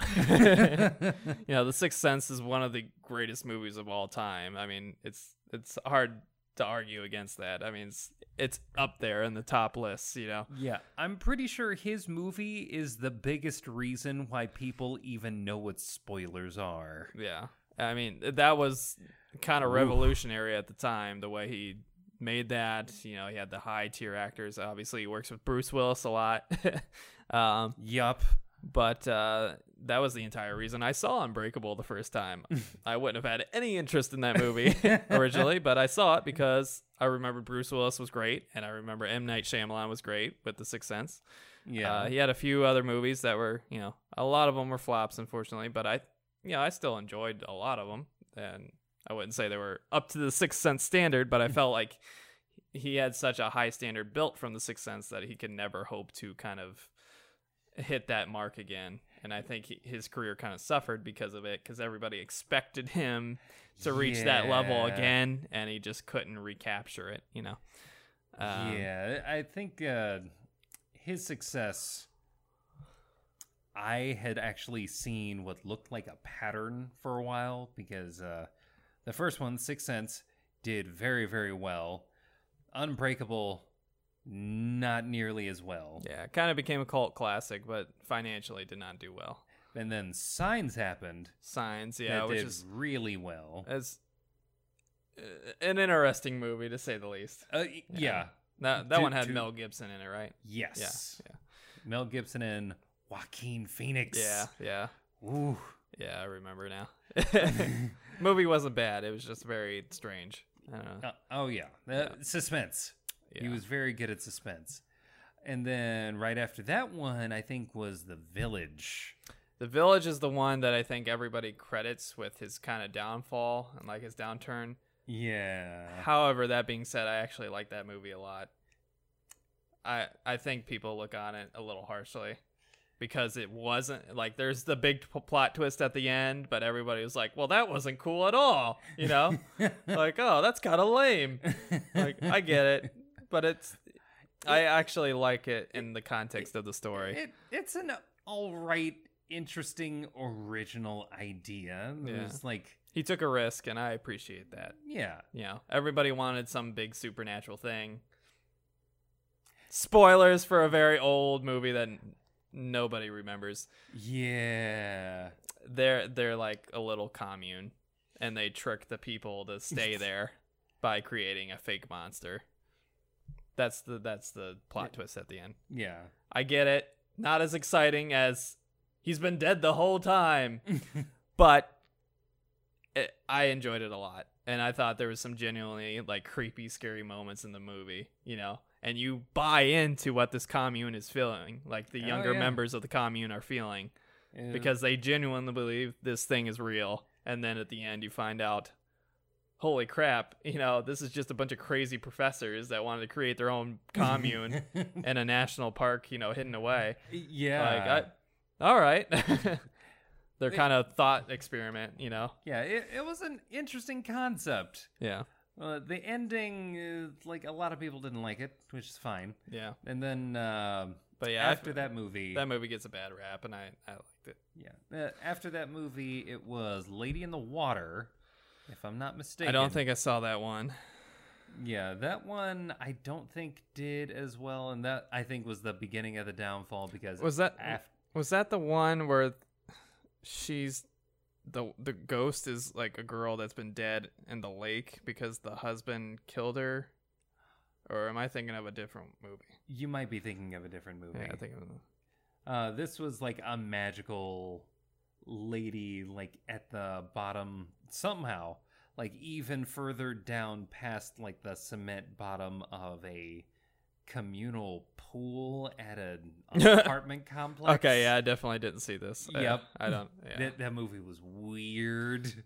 Yeah, I feel like Kevin Costner was in the one I saw. I don't know. It's like, you might be thinking of Mr. Brooks. That's a different movie. Nah, I don't think. I can remember the poster for it. It has the woman like with the tub filled up and like dripping out in her hands like on the side of the tub. Oh, can't that, remember. that sounds like What Lies Beneath. That might be it. That Yeah. sounds right. Okay, yeah. Yeah, I'm trying to think it. Anyways, That movie was good. Yeah. That was a great movie. that was Harrison Ford. He was in that one. Harrison. Okay. Okay. But yeah, this was the downfall. I should have guessed Dennis Quaid. Poor man's Harrison Ford. Dennis Quaid. Close enough. It was Lady in the Water, The Happening. Yes, The Happening I saw and was like, wow, that was real dumb. Sorry. And then it was Last Airbender. Yeah. And it was like, I don't want to watch these movies anymore. But then fucking Split happens. Yeah. It was like, okay, fine. And he had that other movie that was real creepy looking too. That one with the grandparents. I can't remember where it seems like the grandparents are like trying to subtly murder the grandkids as they stay with them. I can't remember what it was called, but it looked good, and I heard good reviews about it. I just never got around to seeing it. I think I know what you're talking about, but the name escapes me. Yeah, I don't remember. It's like at grandma's house or something weird. But yeah. it was like a really low budget movie that he made, and apparently it was really good. So it was like the first little kick that he got to get things going again. Oh. But yeah, Yeah. I need to see that movie. So Unbreakable. Watch Unbreakable. Watch Split before you watch Glass. yeah, so we'll probably need plenty of context for it. So Oh, yeah. next up on the docket, we have Captain Marvel coming out on March 8th. March 8th. So this will be the next branch connecting the final Avengers Endgame event. It's coming later in the year. Yeah. We had Ant-Man and the Wasp, which I still need to see. I know, Yep. but we're gonna fix that soon. I'm assuming there's quantum realm shenanigans that are going to lead to solutions for Avengers Endgame. The most recent trailer for Avengers Endgame makes that very clear. So, Ant- without seeing the movie, I'm pretty sure that's going to be the gist of the movie. Yep. Quantum realm shenanigans. Ant-Man relevant. But you would know better than I would because you actually saw it. So I did. not that I don't like Ant-Man. I like Ant-Man a lot in the movies. Yep, he's really cool in the movies. I just haven't caught up. But Captain Marvel, apparently in the 90s, early 90s, I'm assuming, where we have a de-aged Samuel L. Jackson Yep. and a Captain Marvel and a Captain Marvel, played by Jude Law, probably, apparently. Although Unless apparently he's they've been gone denying rogue. that. But we'll see. Yeah. And we know that Ronan's in it, Right. which is because weird. this takes place before the events of Guardians of the Galaxy. So that's interesting. Yeah. Maybe they'll redeem Ronan to you a little bit. I know you had some issues with how he was portrayed in Guardians. Yeah, he was speaking a whole lot of space nonsense and referencing things that had happened like completely off screen. So maybe shedding a little bit of light on that might help. But maybe we'll get a little bit more insight into this version of the Sovereign. Maybe. Yeah. Or maybe we'll just get a bunch of Kree bullshit that we don't care about. Maybe. More Kree bullshit. Maybe what we find out is that the entire cast of the Avengers are Kree. And that it's all a Kree plot. Almost as if some kind of secret invasion had happened. That kind of sucked. I hated Secret Invasion. It was real dumb. It was real dumb. It was just an excuse for Iron Man to fuck a green chick.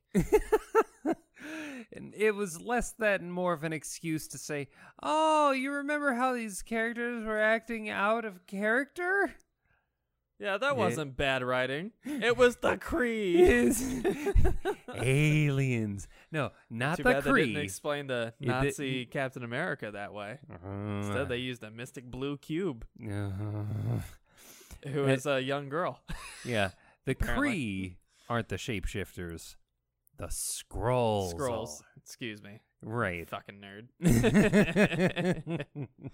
Fuck you, I know shit. I stand corrected. Yes. In case you're wondering why Captain Marvel beats up on an elderly woman, it's because she's not elderly. That elderly woman is a shapeshifter.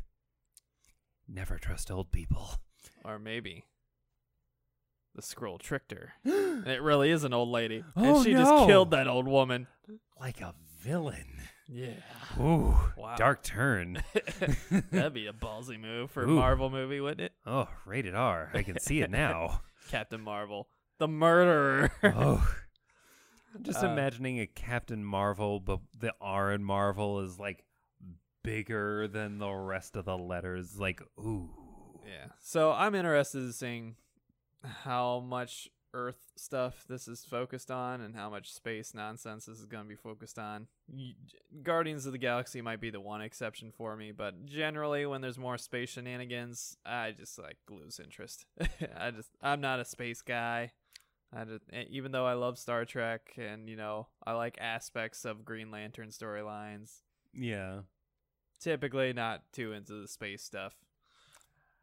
Just not my thing. Yeah. The last time we like deep dived into space, an entire team of people were trying to kill Space Kurt Russell. Dad? Son? Should we play Cosmic Catch? Yes. I think we should. In space. Nice. Yeah. Nice. Oh, did I tell you I'm a god? That you are too? Oh, yeah. See, here it is. Here's the ball. You're going to catch it? Oh, thank you, Dad. Oh, you I'm going to go kill your cosmic sperm now. Wait, what? I didn't agree to this. I'm going to throw you in the trash like all the others. Hat. But yeah, are you excited for this? No. Wow. That's a little sad. Since you are the Marvel guy, I would expect you to be the fan of this. Yeah, the only reason I'm going to see this movie is because of Rogue? Samuel L. Jackson. Oh, yeah. And I honestly don't think there's going to be very much of him in this movie because I mean, they're heaping the space shenanigans on this one pretty thick. yeah, I mean, the last time we saw him significantly, we saw a little cameo of him at the end of a big movie from last year. Yeah, I don't think I should spoil it, just in case people are catching up. Yeah. Big movie released last year. He appears, but very briefly. But that being said, we haven't really seen him since Winter Soldier, right? That's the last significant role we saw him in. Yeah. That's a couple of years now, right? At least 2, right? Yeah, he didn't even show up in Civil War.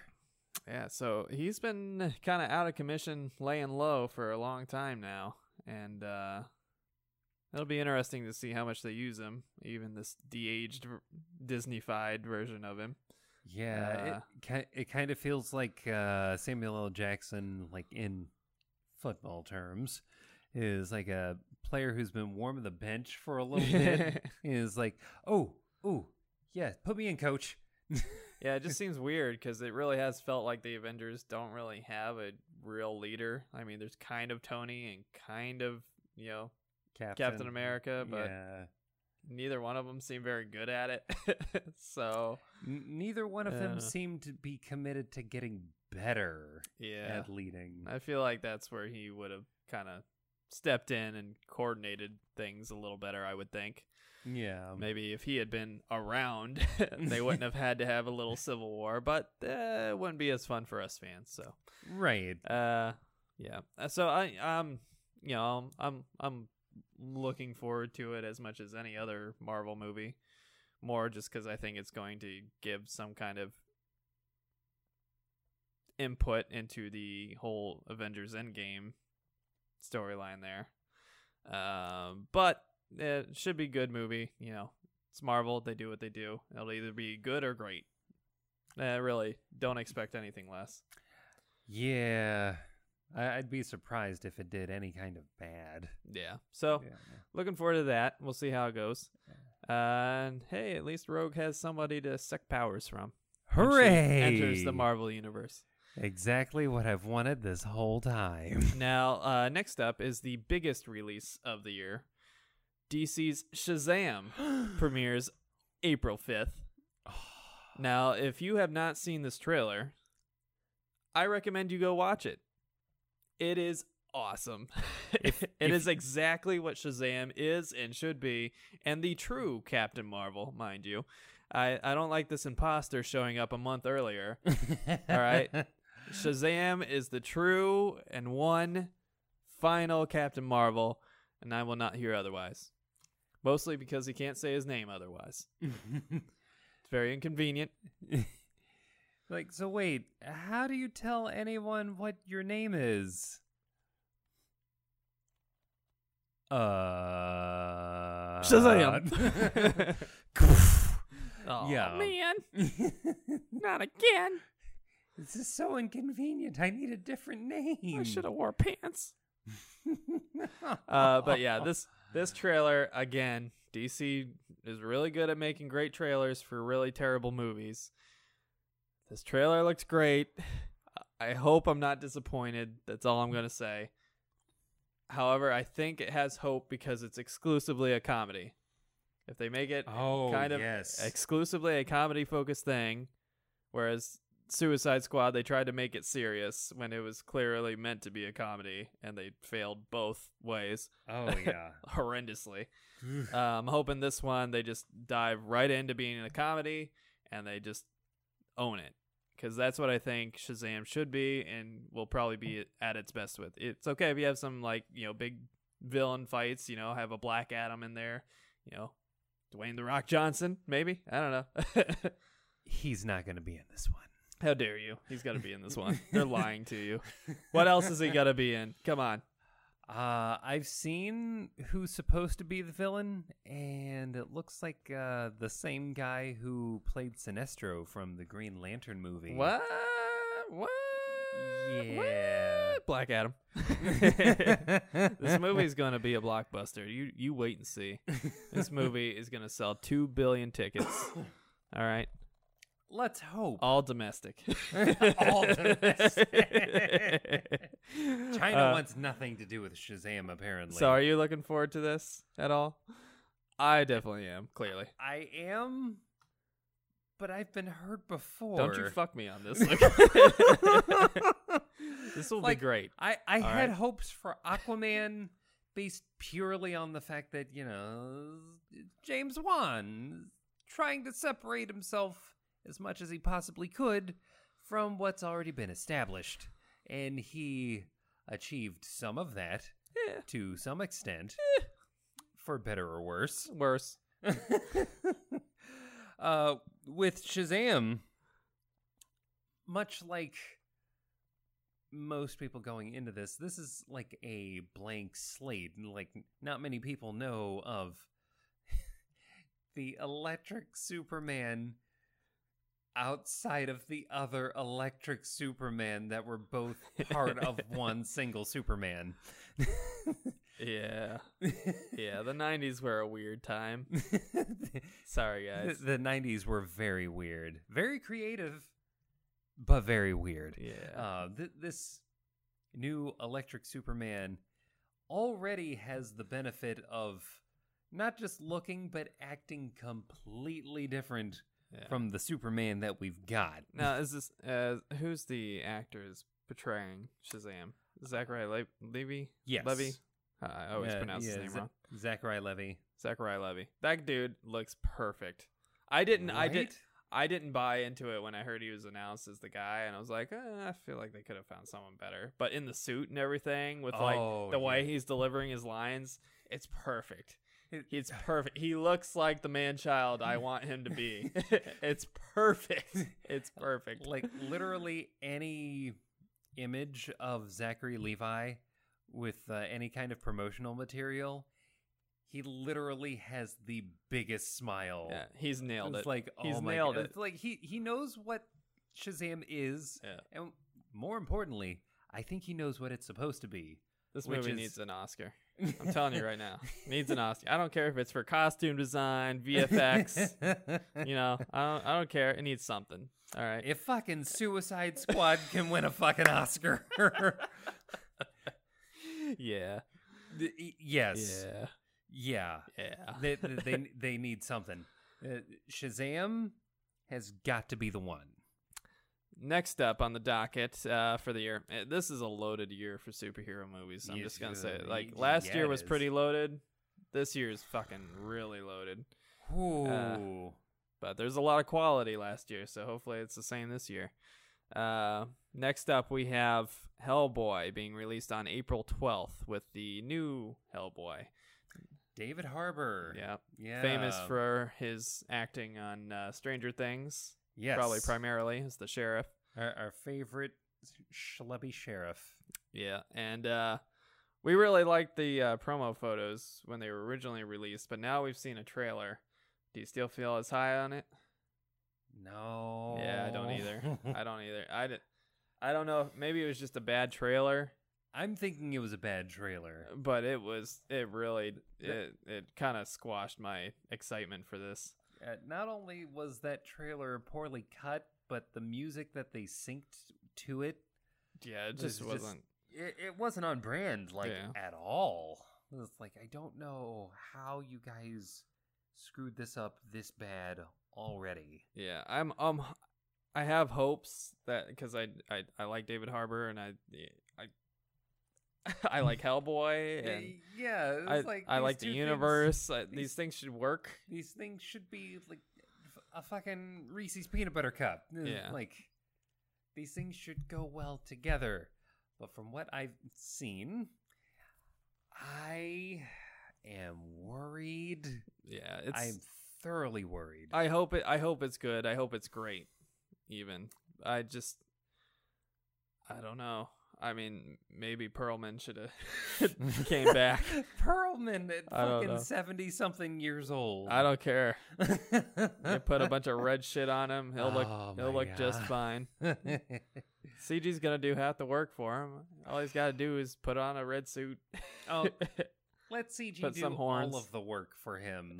Let him just, record his lines. I think the biggest thing that stood out for me is that whereas not David Harbour's, but Perlman's Hellboy kind of looked, just like goofy enough to like kind of make the transition between the seriousness of it and the kind of like, campy fun of it. Yeah.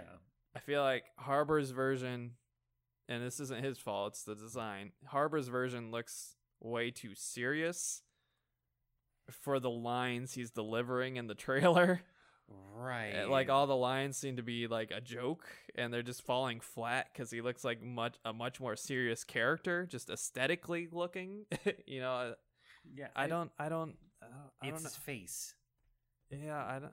The shit that they added to his face, I don't know how you get to put what's basically, at least whenever I look at this face, it looks like someone took Ron Perlman's face and tried to like shape match it like up to a certain extent, except for like the chin.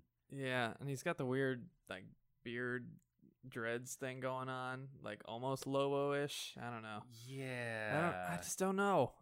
He's got a lot more hair than I remember Hellboy ever having. And again, I hope it's great. I love Hellboy, love Harbour and everybody involved in the project. That trailer just worried me. I don't know what else to say. Hopefully the next trailer's better. Hopefully Let's hope. I think hopefully it was just a poorly made trailer for a good movie, We'll see though. Next up, we got the big one, Avengers Endgame, April 26th. So the story finally comes full circle. We'll see what happens. We've been building up to this for 10 years. We got the first half of it last year, and now we're getting the second half. Yeah. This kind of turnaround is... Not only is it rare that movies like this come out this quick. Mm-hmm. But to go from like a 1 to a 2, like a first half and a second half of a whole story, and for it to actually come out good is like that's the thing. A lot of people have forgotten The Matrix Reloaded and Matrix Revolutions. Yeah. And how, while creative, kind of derailing some of the decisions that they made and like the questions that they raised as a result. Yeah. But in the capable hands of people like Feige and all of his minions, The Russo brothers. Which they haven't really done much outside 2 of the Captain America movies, and if I'm not mistaken, they also did a little show called Arrested Development. Yeah. I mean, they did Infinity War, right? Yeah. Yeah. That was them too. Mm-hmm. So, fucking finish what you started. Yep. We're all gonna watch. Yep. For better or for worse. Yeah. So, scale 1 to 10, how excited are you for it? I'm an 8. Yeah. See, I don't know why. I just can't bring myself to be that excited for it. And I think it's because I love the ending of the first one so much that I don't want them to renege on it. Like I feel like they're gonna renegotiate everything because they gotta make money somehow, and they don't have access to the X-Men and all that stuff yet, so they can't really do a reboot. Especially since they already announced. I think the biggest mistake they made was announcing all the movies coming after it. They should have just left the docket completely empty until after the movie, Avengers Endgame came out, and then announced, hey, Spider-Man Far From Home is coming out, and hey, Guardians of the Galaxy Volume 3 is coming out, although now it's not. Yeah. Not their fault, but, Batista, whatever. I'm actually kind of shocked that you aren't more hype, given how, while improbable, the possibility of someone like Hugh Jackman it's not happening showing up. Yeah. I want to see him in Deadpool more than anything, and that's obviously not happening. It's obviously not happening now, right? Because Fox is gone. So Fox is gone. Hugh Jackman is more content to do show Huge tunes. Jacked man. Yeah, and I get it. You're good at singing, but we like you as Wolverine a lot. Probably more than any other character ever. Maybe next to Patrick Stewart is Jean-Luc Picard. That's about it. They were pretty perfect together. I mean, can we get the band back together a little bit? Maybe have a reunion tour, maybe make an appearance in a Marvel movie, maybe make an appearance in, anything. Just have Wolverine be I want huge jacked man back. We'll give you all the money. Just come back. But yeah, I don't think it's gonna happen. Yeah, keep wishing. Yeah. So I mean, clearly, I think I have a little bit of hope that maybe they're not just gonna bring everybody back.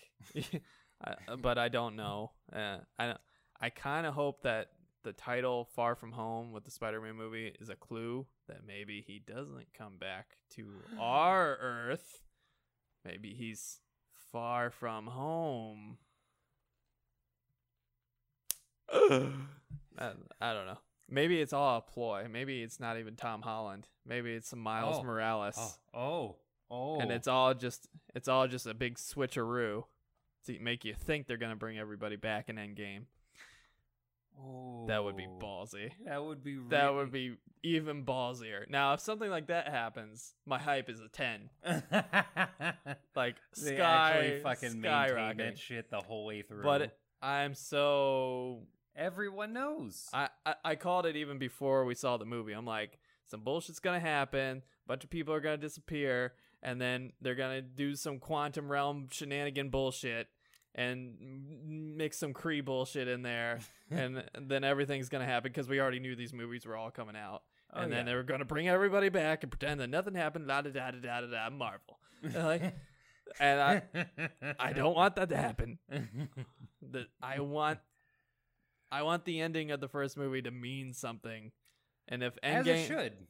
And if Endgame just kind of brings everybody back and pretends like nothing happened because it was the one solution, thank you, Doctor Strange, then it kind of ruins a lot of the great context for the end of the first Infinity War movie. Yeah. So I'd say my hype's like a 6. And that's more because I don't want it to happen. not because I'm not excited for the experience of watching it. So we'll see. But yeah, that's coming up real soon here. A lot sooner than we think. And it's fast approaching. We'll see how it goes. Next up on the docket, I'm not convinced this movie's happening still, but X-Men Dark Phoenix, Cancel it. last of the Fox holdouts, is supposed to come out June 7th. We've seen a lot of promo stuff for it, trailers, blah blah blah. I don't think it should come out. From everything we hear, from everything we see, it looks terrible. And I think it's a big waste of time, and I think it's just the people who have invested in Fox's properties just trying to get their money back. And I kind of hope it doesn't happen. So I don't think we need to confuse fans any more than we already have with this whole transition that we're going to go through. Too late. Just cancel it. You clearly delayed it enough. I don't think anybody would care if you canceled it, but that's just me. You feel the same way? More or less? Yeah, I hate everything about this movie. So, yeah. And we know that Hugh Jackman's not going to be in it, so what's the point? Next up, Spider-Man Far From Home, a movie we talked about earlier. Comes out July 6th, so a big summer movie for us. Tom Holland's great. Gonna watch it. Oh, yeah. Period. Easily. Hopefully Michael Keaton's in it, because Michael Keaton's wonderful. We've got And- Jake Gyllenhaal this time. I don't care. Michael Keaton needs to make an appearance. He's the best Marvel villain overall. And I will make an fight. appearance from prison. I will fight anybody who says otherwise. Come at me, bro. Thanos. Don't tweet at me. Or tweet at me. I don't care. Come at me. Maybe he died from the snap. No, Scorpion died from the fucking snap. That's who died. Michael Keaton's still rolling. All right. I don't want to hear your bullshit. But he's Batman. He's Birdman. But yeah, looking forward to that a lot. That one, hype meter, solid 8 or 9. But again, the only thing holding me back is like, do I really want him back though? Do I really want everybody in the Marvel universe to do their thing like normal? Or do I want the Infinity War movie to mean something? From what I've heard, there are going to be... I don't know if anyone from the Snappening is going to... The snapping. Nice illusion there. Worked it in a little. Might change reality. Yep. Yeah, the thing with that whole thing is, well, you could literally say anyone was killed with that. Except the ones we confirmed are still alive on screen. Right. So, yeah. And those same people could come back. I do remember reading at least a couple of different sources saying that while a lot of the people who died were going to be coming back, there were going to be people who stayed dead. Specifically, quite possibly... The Guardians of the Galaxy, because Twitter exists? Oh, poor Twitter. Damn you, James Gunn. Ooh. Ugh. They know who they hired. That's true. They probably should have. Yeah. I mean, you market primarily to kids, and you had a guy that was making pedophilia jokes a long time ago on a public forum. I feel like that's very easily investigatable, but whatever. Yeah, no big deal.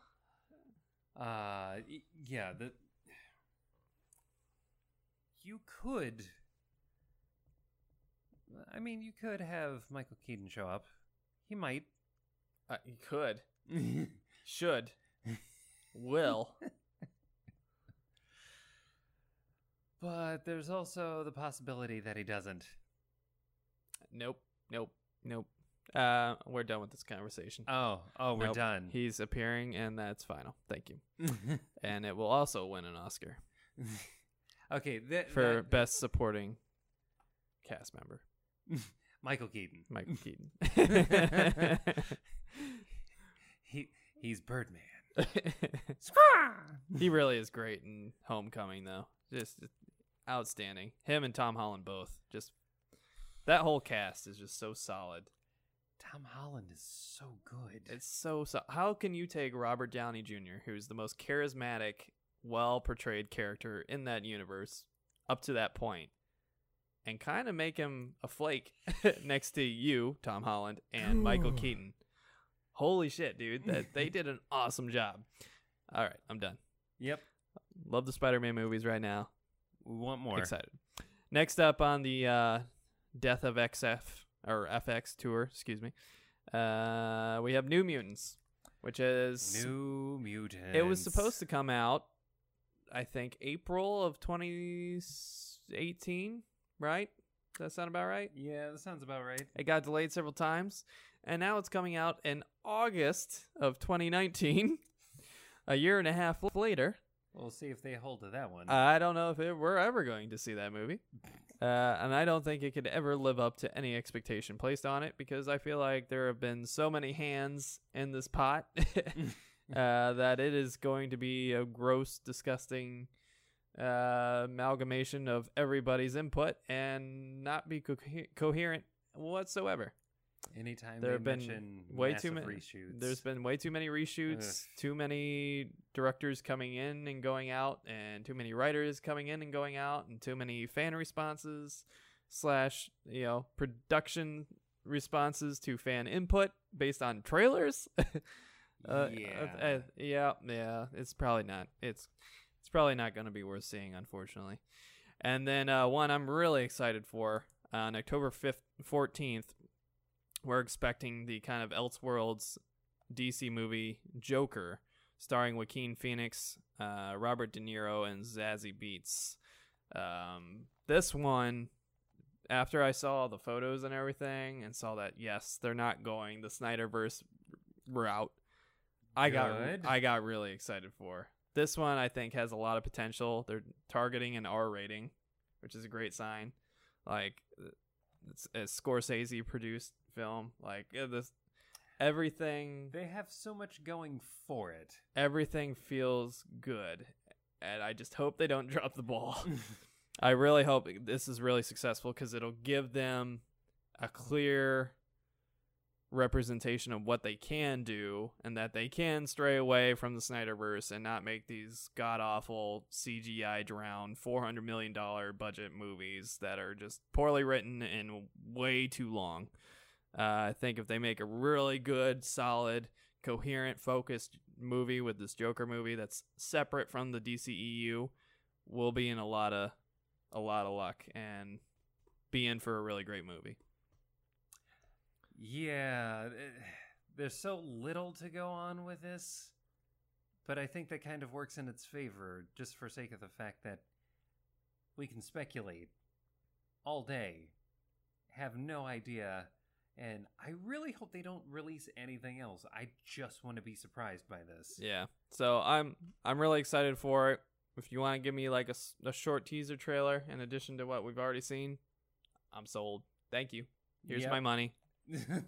Please Shut don't up and take my money. Just don't be bad. Please. And then finally for the movies, they announced last year that McFarlane is working on another Spawn movie. Spawn? Supposedly starring Jamie Foxx. Wait, but why though? Reasons. he had some free time. Reasons aside from trying to throw his hat in the game. Kanye won't record songs with him anymore.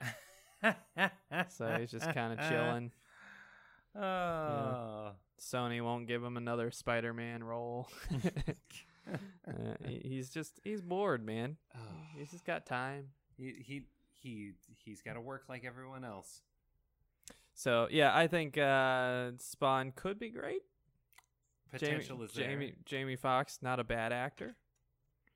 McFarlane loves his own creation quite a bit and is very protective of it, notoriously so. Don't know how good of a director he is, but supposedly he's trying to direct this movie. We'll see how that works out. I do love McFarlane. I think he's a great comic creator and great comic mind. So, I hope for the best. And I mean, really... to our knowledge, it hasn't even started shooting yet, so I don't understand how they could expect a 2019 release. I would expect this in 2020 at the earliest. But supposedly it's coming out sometime at the end of this year. But we'll see. Yeah, that's... hopes are high, expectations are low. Yeah, so good luck with that.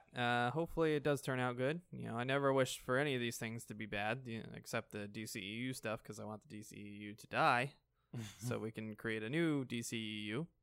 But generally speaking, I wish for the success of all these things. And even though Shazam is part of the DCEU, I wish for that success because it looks so great. And you sure know how to make a trailer. Yeah, you do. Yeah. Well, folks, I think that wraps up another mediocre edition of Hit the Books Podcast. Mediocre. I want to thank you all for sticking with us. If you like what you hear, be sure to hit like and subscribe and follow us on your podcast services of choice and on these social networks. We're on Twitter at HTBVids, VIDS. We're on Facebook at facebook.com/hitthebooks. Our website is htbvids.com. Remember, you can always find us on Patreon at patreon.com/hitthebooks. Any support you want to give, we very much appreciate. So please give us a ring on there if you so choose. And if not, just enjoy the content. We appreciate having you around. Oh, yeah. I've been your host, Chris Holcomb. And I'm Emery Saunders. Thank you for watching. We'll see you next week. Happy New Year. I'm not a demon. I believe. Wife's been cheating with my best friend Steve. Yeah, I'm a soul stealer. Way over hell. Biding my time here. Yeah, we tried. Yeah, we tried.